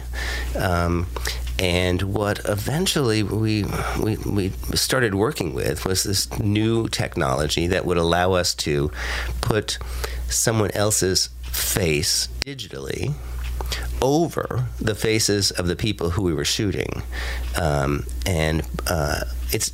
We're not asking the actor, let's say, to act. We're just taking the elements of his or her face, ingesting it into this algorithm, and using that algorithm to map over the faces of the people who I was following in the film. So the expressions belong to the people I was shooting. The eye movements, the mouth movements, the words that come out, all of that belong to the person I shot. But they're shielded with this digital skin that it's kind of deep fake technology. It's worrying how it can be used badly, but I mean, you used it to. I used it to find a kind of a deep truth, right? So what it allowed me to do is to give back to people like Maxim in the film the power to tell their own story, to reinstate their humanity. It's for them to tell the truth, for the truth to come out, and in that way, it does take the deep fake AI work and turns it right on its head and makes it a powerful tool for revealing truths that otherwise would remain hidden out of fear and threat. Max, you are the first survivor of the Chechen Purge to testify in court about your detainment and torture. But as we see in the film, the legal system that you have faith in lets you down. The case is now being pursued at the European Court of Human Rights in Strasbourg. But what can they do? I mean, Chechen and Russia do their own thing. What teeth does the European Court of Human Rights have to change what's happening in Chechnya? They do have a traditional strength in regard to cases brought against Russia. Max, as you point out, exhausted all domestic remedies and then moved into the European courts, where they do their own investigation and they render a judgment. In this case, if their judgment backs Maxim's allegations, which I'm confident that it will, it is the penalty to Russia is twofold. First, that they must compensate victims of this kind of torture, and in this case it would be Maxim and his family. And second, that they would be required under this ruling to actually investigate the crimes that were alleged inside the country and to bring them faithfully through the Russian system of criminal justice. And interestingly, the judgments from the European Court of Human Rights have always produced the pressure necessary to get those kind of investigations moving. So it's going to be another year probably before Maxim gets any sort of satisfaction from the courts. Meantime, he and his family are living hard lives in exile. They're still living in the shadows. They're still worried about what their safety is like because of the fact that Maxim is really literally the sole person to expose this in a public way to the rest of the world. And so it's going to be another year before they might be able to feel comfortable and and do normal things like go out and get jobs and walk down the streets without fear of reprisal. Max, you are so incredibly brave to have taken on the whole Russian government. What made you decide to do that, to come out of the shadows and to be the one person that does testify. Почему ты решил и бороться в судах и показать свое лицо всему миру? Я сразу этого хотел. I knew I wanted to do that right away. Когда меня выпустили из этого страшного подвала, When they released me from that horrible basement, я с первых минут начал искать, как мне подать заявление, как мне наказать этих людей. I started to look for legal ways to battle against these people and to find a way to punish them. Я разговаривал со всеми своими знакомыми адвокатами. I was speaking with my friends who are lawyers. И все говорили только одну вещь, что любое мое заявление вернется в Чечню и будет расследоваться там. And everyone told me that any complaint that I would make would go back to Chechnya. It would be processed there. Этим будут заниматься те люди, которые меня избивали. And so people who would be working on my case would be people who were actually beating me at that police station. И поэтому я очень хотел найти тех людей, сторонников, которые бы мне помогли. Я знаю, что это очень дорого судиться, в принципе. I knew that it was going to be a lengthy and a very expensive process, but I wanted to do that. I wanted justice. Все мои сбережения, все, что у меня было, забрали те, кто издевался надо мной. All my savings were taken by people who kidnapped me. У меня не было ничего. I had nothing. Поэтому я искал, как бы мне себя защитить. That's why I was trying to look for ways to protect myself. И тогда я познакомился с российской ЛГБТ-сетью, которая взяла на себя обязательство помогать мне в этом плане. And that's when I got introduced to the Russian LGBT network, who took on the responsibility to guide me through this process. Они познакомили меня с комитетом против пыток, которые собрали основную огромную доказательную базу. Together with the Committee Against Torture in Russia, we started working on this case. В ней были собраны убийства тех людей, которых содержали со мной. We were actually collecting the evidence of what had happened. 3 человека. 3 people were working on this case. В них были собраны все доказательства каждого моего шага, который я делал. И Россия опровергла все, то есть я все выдумал. And even though we had the evidence, Russia denied everything. Ничего не доказано. Nothing is proved. David, before we end, this film has been shown at Sundance, it's been shown at the Berlin Film Festival, and now here, and it's going to be released on HBO this summer. What is your hope for this film? Well, our main hope is that we relaunch the awareness of what's happening there. That as Maxim says, Russia denies it. They refuse to investigate. They just say it hasn't happened and it's not happening. This film is evidence that it does happen, and it has happened, and it is still happening, and anybody who watches this film or knows about this film becomes a witness also. And we want to magnify the voice of Maxim as much as possible and put as much pressure as we possibly can on Kadyrov and his protector in the Kremlin. And the second thing we want the film to do is to bring support to the network of the LGBT network, as he mentions, plus the Moscow Community Center, the 2 groups on the ground who are doing this incredible, extraordinary work, and also to help bring support to Maxim in his case as he pursues it through the courts. And you could do that on welcometochechnya.com and make donations to help further the work that needs to be furthered here.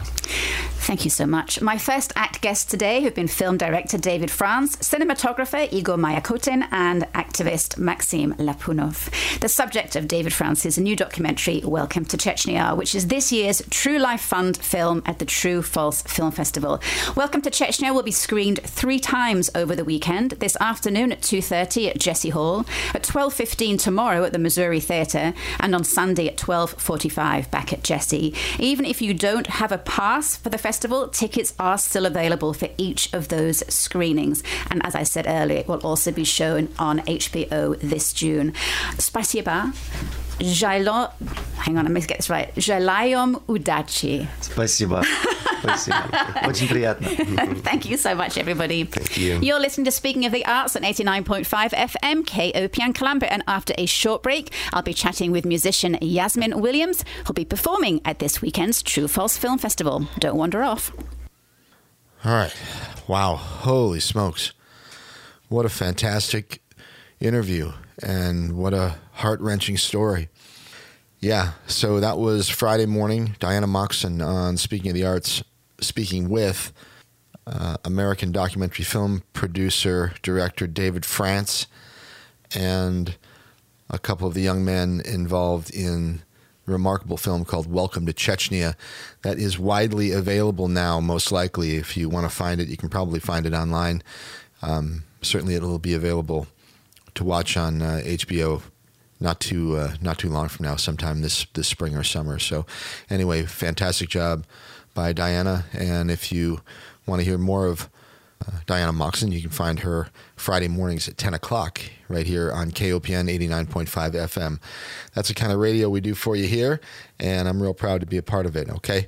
Now, that is just a unbelievably messed up type of a situation that's happening in Chechnya, and it is an indication or a poster child of sorts of, those types of things, perhaps not exactly the same as what's happening there, but there are tremendous injustices that are happening all over the world. Indeed, right here in our own country.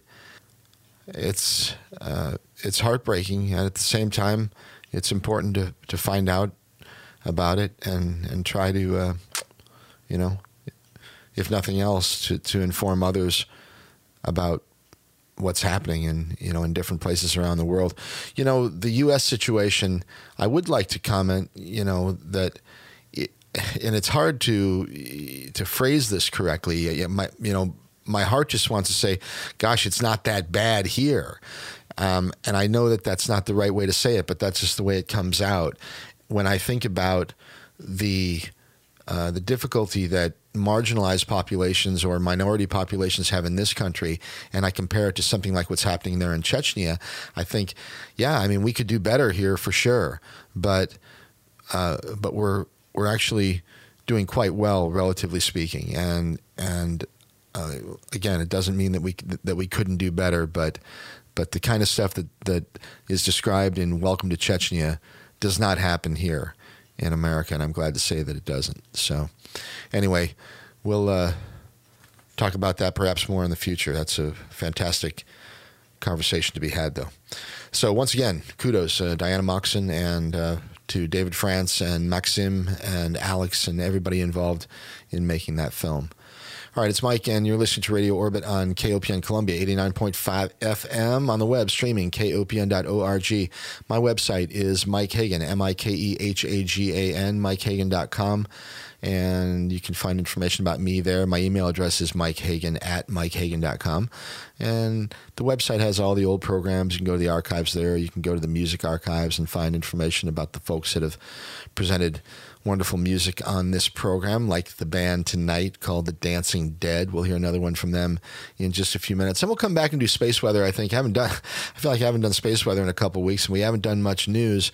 I've been sort of coronavirused out for the last couple, 3 weeks, and, hopefully that'll just be a passing phase.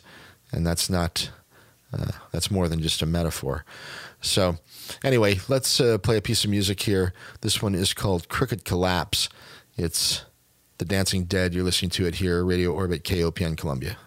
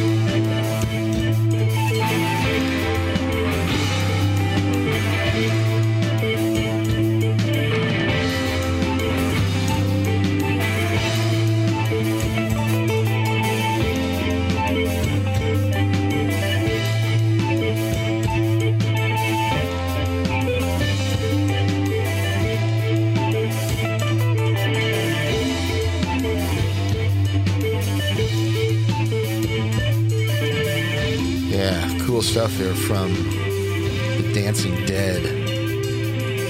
That was called Crooked Collapse from their 2018 release called Terminals. All right, you're listening to it here. It's Radio Orbit, KOPN Columbia, 89.5 FM. Streaming on the web, kopn.org. And information about this program at Mike Hagan, MikeHagan.com. All right, we're going to shift gears a little bit here and do something to kind of lighten up the mood. Been pretty serious for quite a long time, and this will help you feel a little bit better about things. It's just one more way of reducing your liberty and reminding you that they can fuck with you anytime they want, as long as you put up with it. As long as you put up with it. Which means, of course, anytime they want. Because that's what Americans do now. They're always willing to trade away a little of their freedom in exchange for the feeling, the illusion of security. What we have now is a completely neurotic population obsessed with security and safety and crime and drugs and cleanliness and hygiene and germs. There's another thing. Germs. Where did this sudden fear of germs come from in this country? Have you noticed this? The media constantly running stories about all the latest infections, salmonella, E. coli, hantavirus, bird flu, and Americans they panic easily, so now everybody's running around scrubbing this and spraying that and overcooking their food and repeatedly washing their hands, trying to avoid all contact with germs. It's ridiculous, and it goes to ridiculous lengths. In prisons, before they give you a lethal injection, they swab your arm with alcohol. It's true. It's true. It's true. Well, they don't want you to get an infection. And you can see their point. Wouldn't want some guy to go to hell and be sick. It would take a lot of the sportsmanship out of the whole execution. Fear of germs. Why, these fucking pussies. You can't even get a decent hamburger anymore. They cook the shit out of everything now because everybody's afraid of food poisoning. Hey, where's your sense of adventure? Take a fucking chance, will you? You know how many people die in this country from food poisoning every year? 9,000. That's all. It's a minor risk. Take a fucking chance, bunch of goddamn pussies. Besides, what do you think you have an immune system for? It's for killing germs. But it needs practice. It needs germs to practice on. So listen.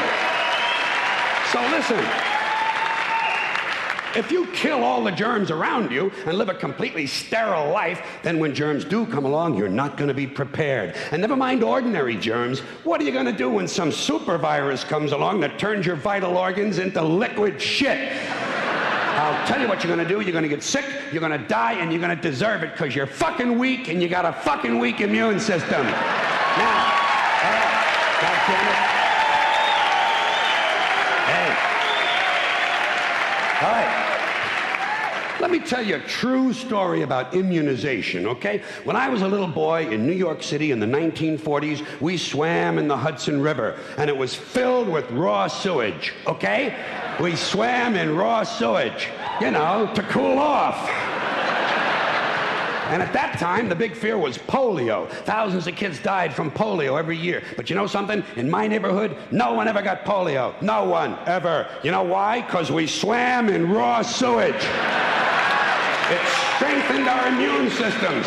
The polio never had a prayer. We were tempered in raw shit. So personally, I never take any special precautions against germs. I don't shy away from people who sneeze and cough. I don't wipe off the telephone. I don't cover the toilet seat. And if I drop food on the floor, I pick it up and eat it. I eat it. Yes, I do. Even if I'm at a sidewalk cafe in Calcutta, the poor section, on New Year's morning during a soccer riot.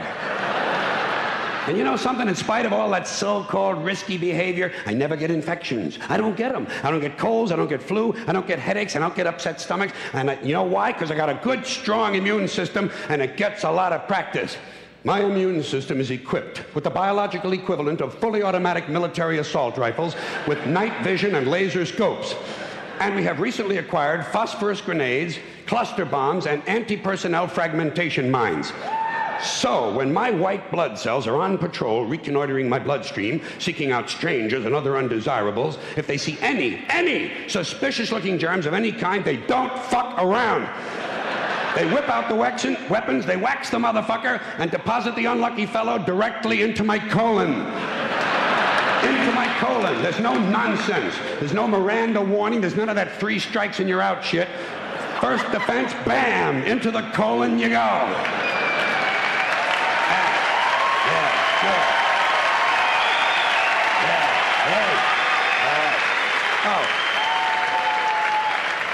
And speaking of my colon, I want you to know I don't automatically wash my hands every time I go to the bathroom, okay? Can you deal with that? Sometimes I do, sometimes I don't. You know when I wash my hands? When I shit on them. That's the only time. And you know how often that happens? Tops, 2-3 times a week, tops.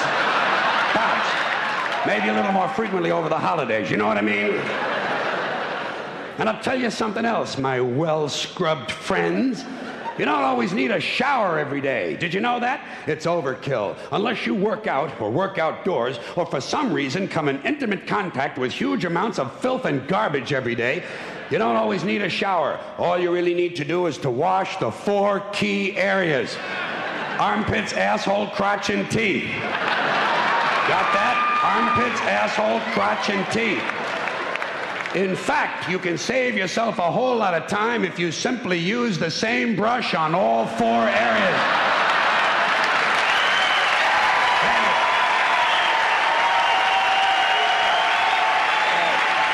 Thank you. I appreciate it. Thank you. I got a clap, too. All right, there you go. A little George Carlin to lighten the mood. And, and some reasonably decent advice kind of mixed in there as well. You know, everything in moderation, as they say, including moderation is sort of my addition to that phrase. But, overkill is overkill. And let's not get too excited about things, okay? All right, it's Mike, and you're listening to Radio Orbit on KOPN Columbia 89.5 FM. Big thank you to my buddy Richie Hayes, who sent that timely piece from George Carlin. And hi to Rich out there in Colorado. Johnny as well. All right, let's see. What do we got? About 22 minutes after the hour now on 10th of March. Can you believe it? Already March 10th, 2020. And I was going to play some more music, but I haven't done space weather for a while, so let's just do it here, okay? Believe it or not, there actually is a sunspot that has been identified. It's the first time in quite some time because we are in solar minimum, and there were actually 50 days straight in 2020 where, well, I shouldn't say 50 days straight, but so far there have been 50 days over the course of 2020, which is, we've had about 70 days so far in the entire year, and about 50 of those days have been completely sunspot free. So the solar disk has been absolutely clear. But we had one pop up a couple of days ago, back on March 8th, bubbled up from beneath the sun's surface, and a couple of pretty strong radio bursts out of that area of the sun. Let's take a break here, though, and come back to Space Weather in a minute, but we'll say hello to one of our listeners here. Hi, who's this? Hi, welcome to Orbit. Who's this? I guess we lost you there. Anyway, so, they're, like I said, sunspot activity. First time in quite some time. Doesn't mean much, but interesting nonetheless. On March 8th, along with that sunspot that showed up, we also had a little bit of a hum that rippled through the Earth's magnetic field. It lasted about 2 hours, and it caused compass needles in the Arctic to jiggle back and forth. Not a whole, not a significant amount, but, maybe a tenth of a degree, something like that. The event was recorded by a number of people that have magnetometers and look at this kind of stuff. All right, we'll try one more time. Welcome to Radio Orbit. Hi, who's this? Hello, hello. Hey, good. Hey, who's this? Johnny. Oh, hi, John. How are you? What's going on, man? You like that George Carlin? Yes. It was classic. I loved every minute of it. One of the funny things ever. Oh, yeah. Hey, could you tell Mike to play, I mean, it might be illegal, like, technically, but not really. Play Head by a Century, Tragically Hip. Yeah, I'll do it for sure. Yeah, man. Close. It's you, Mike. It is me, yeah. I'm on delay, man. Yeah, play it out, man. Play it on your way out, man. It's illegal, but what the fuck? No, it's not illegal, man. I don't care anymore. I thought it was like some producer who talks on it. It's totally legal. Just play. Ahead by a Century. I'm going to play it here in a few minutes. I'll finish Space Weather, and then I'll play that one by the Tragically Hip. All right? Yeah, it's awesome. All right, cool. I'll talk to you later, brother. I just want to hear it. Anyway, I'm like on YouTube, and I'm like listening to music, so. That's a great record. That was called Trouble in the Hen House. Trouble at the Hen House. In, believe it or not, 1996, John. Ouch. It wasn't even the best song ever, but I mean, I thought yeah, it's awesome. All right, man, I'm going to run up. Listen up. I'll play it in a second, okay? Yeah, you play it. All right, later. All right, that's Johnny. We're going to play one for him in a minute here. Let's go back and finish Space Weather. We talked about that magnetosphere disruption.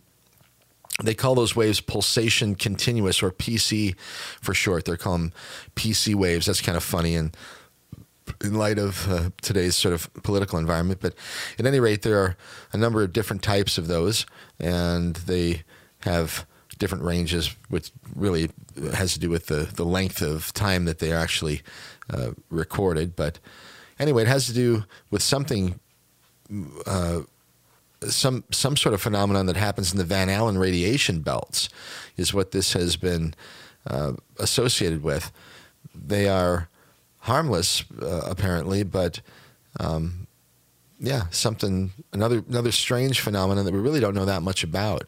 And you kind of got to listen real closely and look very closely if you have this type of equipment that's able to detect and monitor this strange magnetosphere disruptions. But anyway, of course, it has to do with the relationship between the sun and the earth as well. I mean, that magnetic relationship between those two has been made really clear and something that we really, really need to learn more about. So anyway, tonight, as a matter of fact, right about now, Tuesday, March 10th, 2:30 Eastern Time, which is 1:30 our time. So just about 2 minutes from now, the moon will reach perigee. And we also have a full moon right now. And if you go outside, if you've got clear skies, you'll have a beautiful view of it. Perigee is the situation in which the moon is at its closest point to the Earth in its orbit. I've mentioned this before, but the moon doesn't spin around the Earth in a perfectly circular orbit. It's an elliptical orbit. And so there are times when the moon is a little bit further away from the Earth, and there are times when it's closer. Well, right now, literally 2 minutes from now, the moon will be as close as it ever gets to the Earth, and that's what we call perigee. It'll be about 221,905 miles from the center of our planet 2 minutes from now. Sometimes the media will call a perigee moon a supermoon, but that's really not that appropriate. Usually the supermoon has to do with the angle of observation, where it is in the sky when it's full, and you get sort of a magnification effect from the atmosphere, and it'll make the moon appear significantly larger than it would otherwise. On a moon that's at perigee, like it is tonight, normally won't appear more than 5 to 7% larger than average, and that's difficult, if not impossible, for most observers to kind of ascertain. So anyway, either way, the moon as close as it gets to the Earth right about now. All right, tomorrow you can, the whole time during winter is a wonderful time to see Orion the Hunter, probably my favorite of all the major constellations. But February is awesome, and all last month was really cool for a number of different astronomical observations. But about an hour after sunset now, you can look southwest and see Orion the Hunter, and it will be situated in such a way that Orion will appear to be aiming his bow west toward Taurus, the Bull constellation. Down beneath the feet of Orion, you will have Lepus, the hare, and beside him is Canis Major, the faithful hunting dog of Orion the Hunter. So the constellation Canis Major, the dog, the big dog, I guess is the way that it would actually be translated, also contains the star Sirius, which is the brightest star in the northern hemisphere and shines at a magnitude of about -1.4. The lower the magnitude, the brighter the object.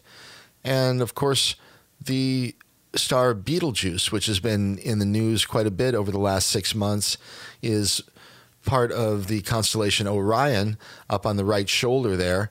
And Betelgeuse is a red supergiant star that has been in the news a lot because an inexplicable fading in the brightness of that star over many months. And now it's begun to brighten again, but only about 10% from its dimmest point at the end of February. And nobody really knows what's going on with Betelgeuse. Some scientists say that it's an indication that it is going to go supernova or nova, which means that it will collapse on itself and then explode.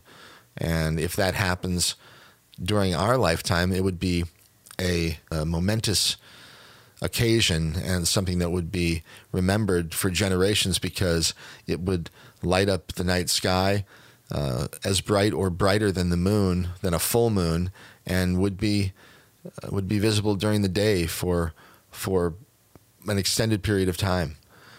So it would be a really remarkable thing that we would see up there in the heavens on a regular basis if that actually happened, or if it happened with any other star that is in the really in our galaxy here. We really have not had that happen since we've been observing. So anyway, on Thursday, Mercury will be low and close to the horizon pretty much the whole month, but it's getting easier to find as we move forward into the month of March. It'll be in the early morning sky, about an hour before sunrise.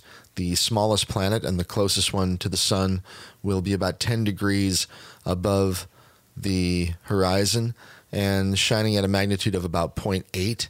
It'll be a little bit southeast of the sun as the sun is just coming up over the horizon. What else do we have? Anything else here to talk about? Well, Friday the 13th will mark the 165th anniversary of Percival Lowell's birth. Percival Lowell was one of many astronomers who believed that Mars was actually inhabited by native life forms and believed that canals existed and were actually there for irrigation purposes. Now, although Mars does not have canals, as we've come to know over the years and scientific exploration of that planet, you can observe the red planet that fascinated Percival Lowell in the hours before sunrise, toward the middle of the month here. Mars will be about 15 degrees or so above the horizon, about an hour before sunrise, and you can watch it about a couple hours before that too. So maybe 3, 4, 5 o'clock in the morning. And if you follow a line east of that red planet, you will find Jupiter and then Saturn on Friday morning. So not only the anniversary of Percival Lowell's birthday, but also a nice alignment of Mars, Jupiter, and Saturn on that Friday morning. All right. Okay. Well, we've got about 25 minutes left of the program here. We're going to play a song here from our featured musicians of the evening.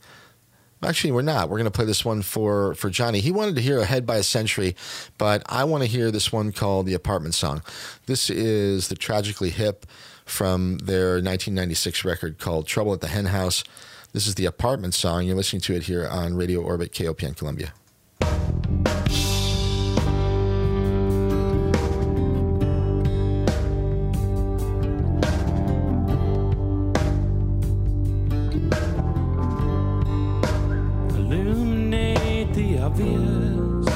It's standing right here in front of us. What our apartment does when we're not around does not concern us.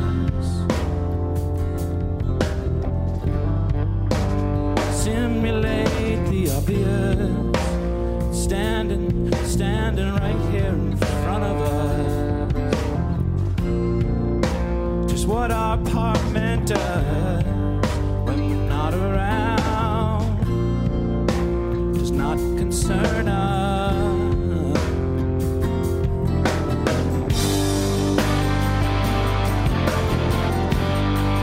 She's the horriblest thing, and she hates her ugly face.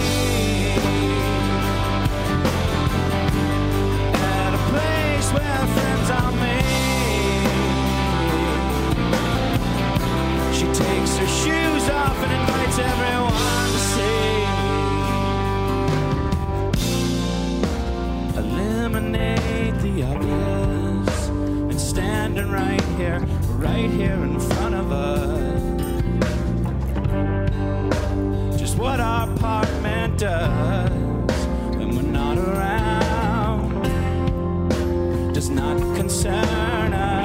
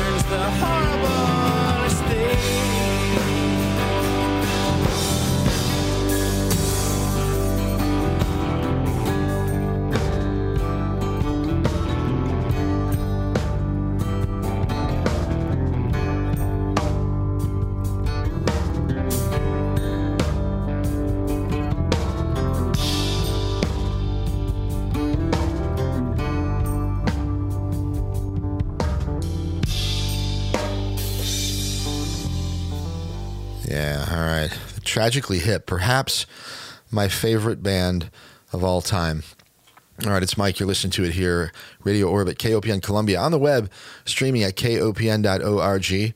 Hello to everybody out there listening. It's pretty cool when I can pull up my little map here and I can see where everybody's listening to, at least on the web. I can't tell where people are listening, of course, on the traditional airwaves, but online I can tell, and it's pretty cool. There are a lot of people listening all over the place. So hello to everyone, and I appreciate you listening to the program tonight. All right, we've got about 20 minutes left in the show. Let's go through the news. a little bit. I haven't done much news lately except Corona lately for the last couple of weeks. So let's see what we've got here that I haven't talked about. All right, asteroid size comparison. For decades, cartographers have been hiding covert illustrations inside Switzerland's official maps. It's kind of an interesting story. I like cartography. I've always thought that map making is really kind of cool. But anyway, it turns out that these cartographers who have been making maps in and of Switzerland, and this is, of course, something you can find available on the website of the Switzerland, the Swiss Federal Office of Topography. It's called SwissTopo, and in a series of photos is called Journey Through Time. A timeline displays 175 years of Switzerland's cartographic history, advancing in increments of 5 to 10 years. And over the course of the 2-minute sort of film, I guess it's more like a slideshow, you see how Switzerland is drawn and then redrawn with increasing precision over the course of many, many years. But anyway, in the midst of these map-making operations, some clever gentlemen and women have cleverly added fun little like Easter eggs in the map. If you look closely enough, like you might be looking at a mountain range or whatever, and you'll see like a little gopher that somebody sketched into the side of the mountain or something like that. But very interesting stuff, and kind of cool that it's actually been going on for a long, long time and nobody even knew about it. It was sort of like a little secret, I guess like a little secret society that these cartographers have, and they all have their little way of leaving their calling card, as it were, in the maps that they draw. All right. In semi-arid Africa, farmers are transforming the underground forest into life-giving trees. This is a story that was inspired by Julia Watson, who was on the program a couple weeks ago. Julia wrote a wonderful book called Low Tech, Designed by Radical Indigenism. But I came across this story and want to read a little bit of it to you here. This is from February 11th. Around the world, more than 2 billion hectares, that's more than 5 billion acres of land. That's an area larger than Russia. They are degraded. Degradation can take many forms, from the clearing of forests, soil erosion, or the decline of nutrients in the soil, all of which result in less productive land. The loss of soil fertility is dragging down agricultural yields, especially for poor farmers who cannot invest in fertilizers to replace the natural nutrients that are washed away when the soil erodes. In the early and mid-1980s, soil fertility fell in marginal areas surrounding the Sahara Desert in Africa as people cut trees to make room for agriculture, and the soil loss accelerated. At the same time, there have been severe droughts, and many people have died in Ethiopia alone. As the attentiveness waned, though, a practice known as Farmer-Managed Natural Regeneration, FMNR, took root in the sands. Farmers saw that trees and bushes could protect fields from harsh winds that blew crop seeds away. All right, this is going to be interesting. It's probably my buddy Johnny again, but we'll say hello and welcome to Radio Orbit. Who's this? It's Johnny again. Hi, John. How are you? What's going on? That guy keeps listening. I'm like going, what is going on? In a month, nobody will care. It will be spring. Oh, you're talking about the coronavirus? Oh, hell yeah, man. No one will care about it. Do you think people care? I don't know. I don't know what will happen. I mean, if people start dying and overloading the hospitals, then it'll be another story. But if it just peters out, then no, I think it'll just go away like everything else. Internet hype about everything else. The NBA championships will start in, NCAA, and nobody cares. Yeah. I know most people Nobody don't. even half people wouldn't even know it's happening. Yeah, I know. I love how you told me that one of your customers actually thought that coronavirus may have come from the beer Corona, and he was being serious about it. And it's legit. I mean, it's not like people choking. I mean, it literally is a month. Nobody will care about this at all. I hope you're right, man. The stock market will keep pummeling down. They'll beat people with ties on into the ground. Yeah, they'll beat all their money out of them. They'll steal all their money. Yeah. That's an old story that's been happening, and they're doing it again. And they'll say, they'll steal all their money, and life will go on. It's not a big deal. Yeah. I mean, what are you going to do? It's a flu.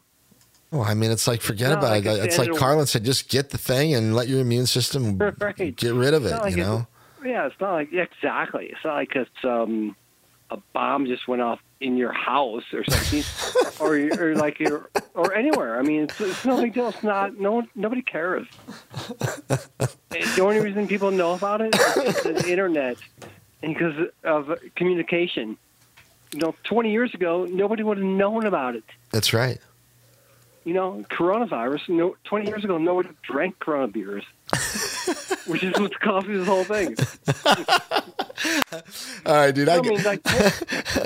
Oh my God, you're killing me. All right, well, 20 years ago, nobody would have known about it. We'll have to mark our calendars, and on let's see, on April the 10th. April 6th is a Monday. April 13th is a Monday. I'll get you back on the air on Monday, April 13th, a month from now, and we'll see what's new in the news and if coronavirus is still a thing or if something. Stock market will be up. I'll bet you something up. has taken its place. Yeah, you're right. Right, exactly. And Joe Biden will be the next president-elect. Oh God, can you even imagine this 2020 election cycle? It's going to be like... It's be awesome, man. I mean, imagine being a writer for Saturday Night Live. Oh, man. I'm thinking it's going to get harder and harder because the real life stuff is as good or better than the stuff they can come up with. Well, you know what? It'd be funny, actually, if they're very clever, is they could just show real life clips. Right. Yeah. Just reenact the stuff they're really doing. Then have Eddie Murphy come on going, and now live. Man. Trump and Biden clips for 2 or 3 minutes, and it's live from New York. It's going to be good. It's going to be good. It's going to be we bought and paid for it. Yep. All right, dude. I'm about running out of time here for the show, but I'm glad we had a chance to talk tonight. I'll talk with you later this week. All right. Out. All right. We've got about 13 minutes left here. We'll finish a couple stories in the news, and then we've got Eric P. Sound Legacy coming at you here at 2 o'clock until 5:30. I think Brett's going to be sitting in for Eric tonight, so he's going to bring you some cool electronic DJ style spinning, scratching, bumping, whatever he does. And he does it well, actually. Brett's got a cool show that'll be coming to you from 2 to 5:30. That's in about 10 minutes, okay? The World Bank's pandemic bonds are designed so investors pay in the event of an outbreak. That's something that should be interesting to people right now. The history of carbon-14. By the way, hello to all the people on the forum. We've got a whole bunch of new members over there at the Radio Orbit forum, and I'm delighted. I'm actually going to log in right now. I apologize for not being on there earlier tonight. But anyway, 97 members. Wow, closing in on 100 members, and there's 32 online right now. So hi to people that are listening online and are surfing around the forum right now. I make a reasonable effort to put new stories up there, usually daily, but there are times when I kind of don't do it for a day or two, but then I'll put a bunch of them up. But at any rate, there's stuff up there in the forum that I talk about on the program, and there are things that I don't get to, but I put lots of different things up there. A lot of technical or technology-related stuff, but I don't know. Here's a story about self-driving vehicles. This is one that my cab driver buddies would be interested in, both Johnny and Rich. Adversarial deepfakes, evaluating the vulnerability of deepfake detectors to adversarial examples. Very interesting AI story there. big tech is testing you. Yeah, they're doing everything, and they're gathering all your data, and they're selling it, and you've become the product. Is technology helping or hurting our students' creativity? Interesting YouTube from Dr. Ethan Danahy. Digital immortality, a concept finally trying to clearly explain what we call digital immortality. Imagine the infinite human future of mind uploading, life after death, immortality. How does it begin? Would you still be you when we upload your mind? Let's imagine the journey as we explore the future of what brain augmentation might look like.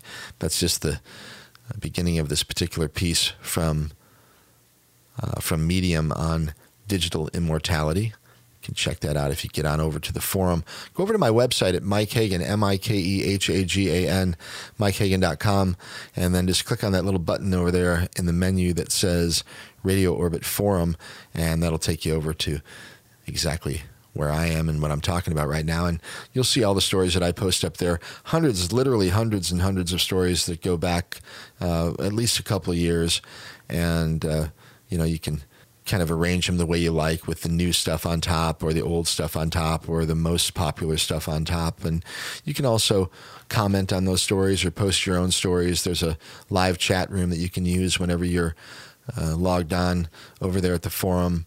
And yeah, it's kind of a cool way to share information and also perhaps commune with others that are interested in some of the topics that are covered here on Radio Orbit, and certainly some of the things that I talk about over there on the forum. Okay. All right. What do we have coming up here in the next? I did a really interesting interview with Dr. Sven Nyholm from I forget the name of the university that he works at right now. It's in the Netherlands somewhere, but anyway, he is involved with ethics and moral questions that are being brought up by advancing technology like AI and robotics.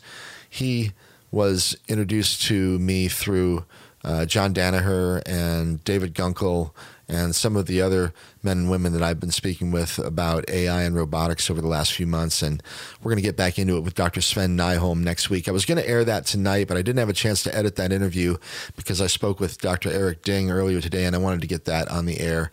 And I also wanted to play that piece by Diana Moxon from last Friday's Speaking of the Arts. Just a wonderful interview with David France, who is the director of a wonderful documentary called Welcome to Chechnya. All right, it is about 1:53. Thank you for listening to the program tonight. We'll have one more on the way out from our featured musicians of the evening. We snuck one in from the Tragically Hip, but we've been listening to songs earlier from a band called The Dancing Dead. We're going to finish with one from them that is called Channel Surfing. I'll have that for you in just a minute, but I will tell you that you have been listening to Radio Orbit on KOPN Columbia 89.5 FM. We're always streaming on the web at www.kopn.org. My name is Mike Hagan, and my website is www.mikehagan.com. If you have anything that you'd like to communicate with me about, please do. If you've got anyone you'd like to hear on the program, perhaps there's a topic that you'd like to hear covered that I haven't gotten to. Maybe it's something you want to hear covered again. If you're a musician and you want to share music with me, I'd love to hear it. An artist, poetry, whatever, advice. If you've got it, I'll check it out. And if it's appropriate, we'll share it with other people, okay? Once again, stick around for Eric P's Sound Legacy coming at you. So get ready for some cool music action in just a few. Keep it locked here, KOPN 89.5 FM. I'll be back next week with Dr. Sven Nyholm and Technological Talk. I hope you'll join me then. Cheers, everybody. Be cool to yourself. Be cool to others. This is The Dancing Dead and Channel Surfing.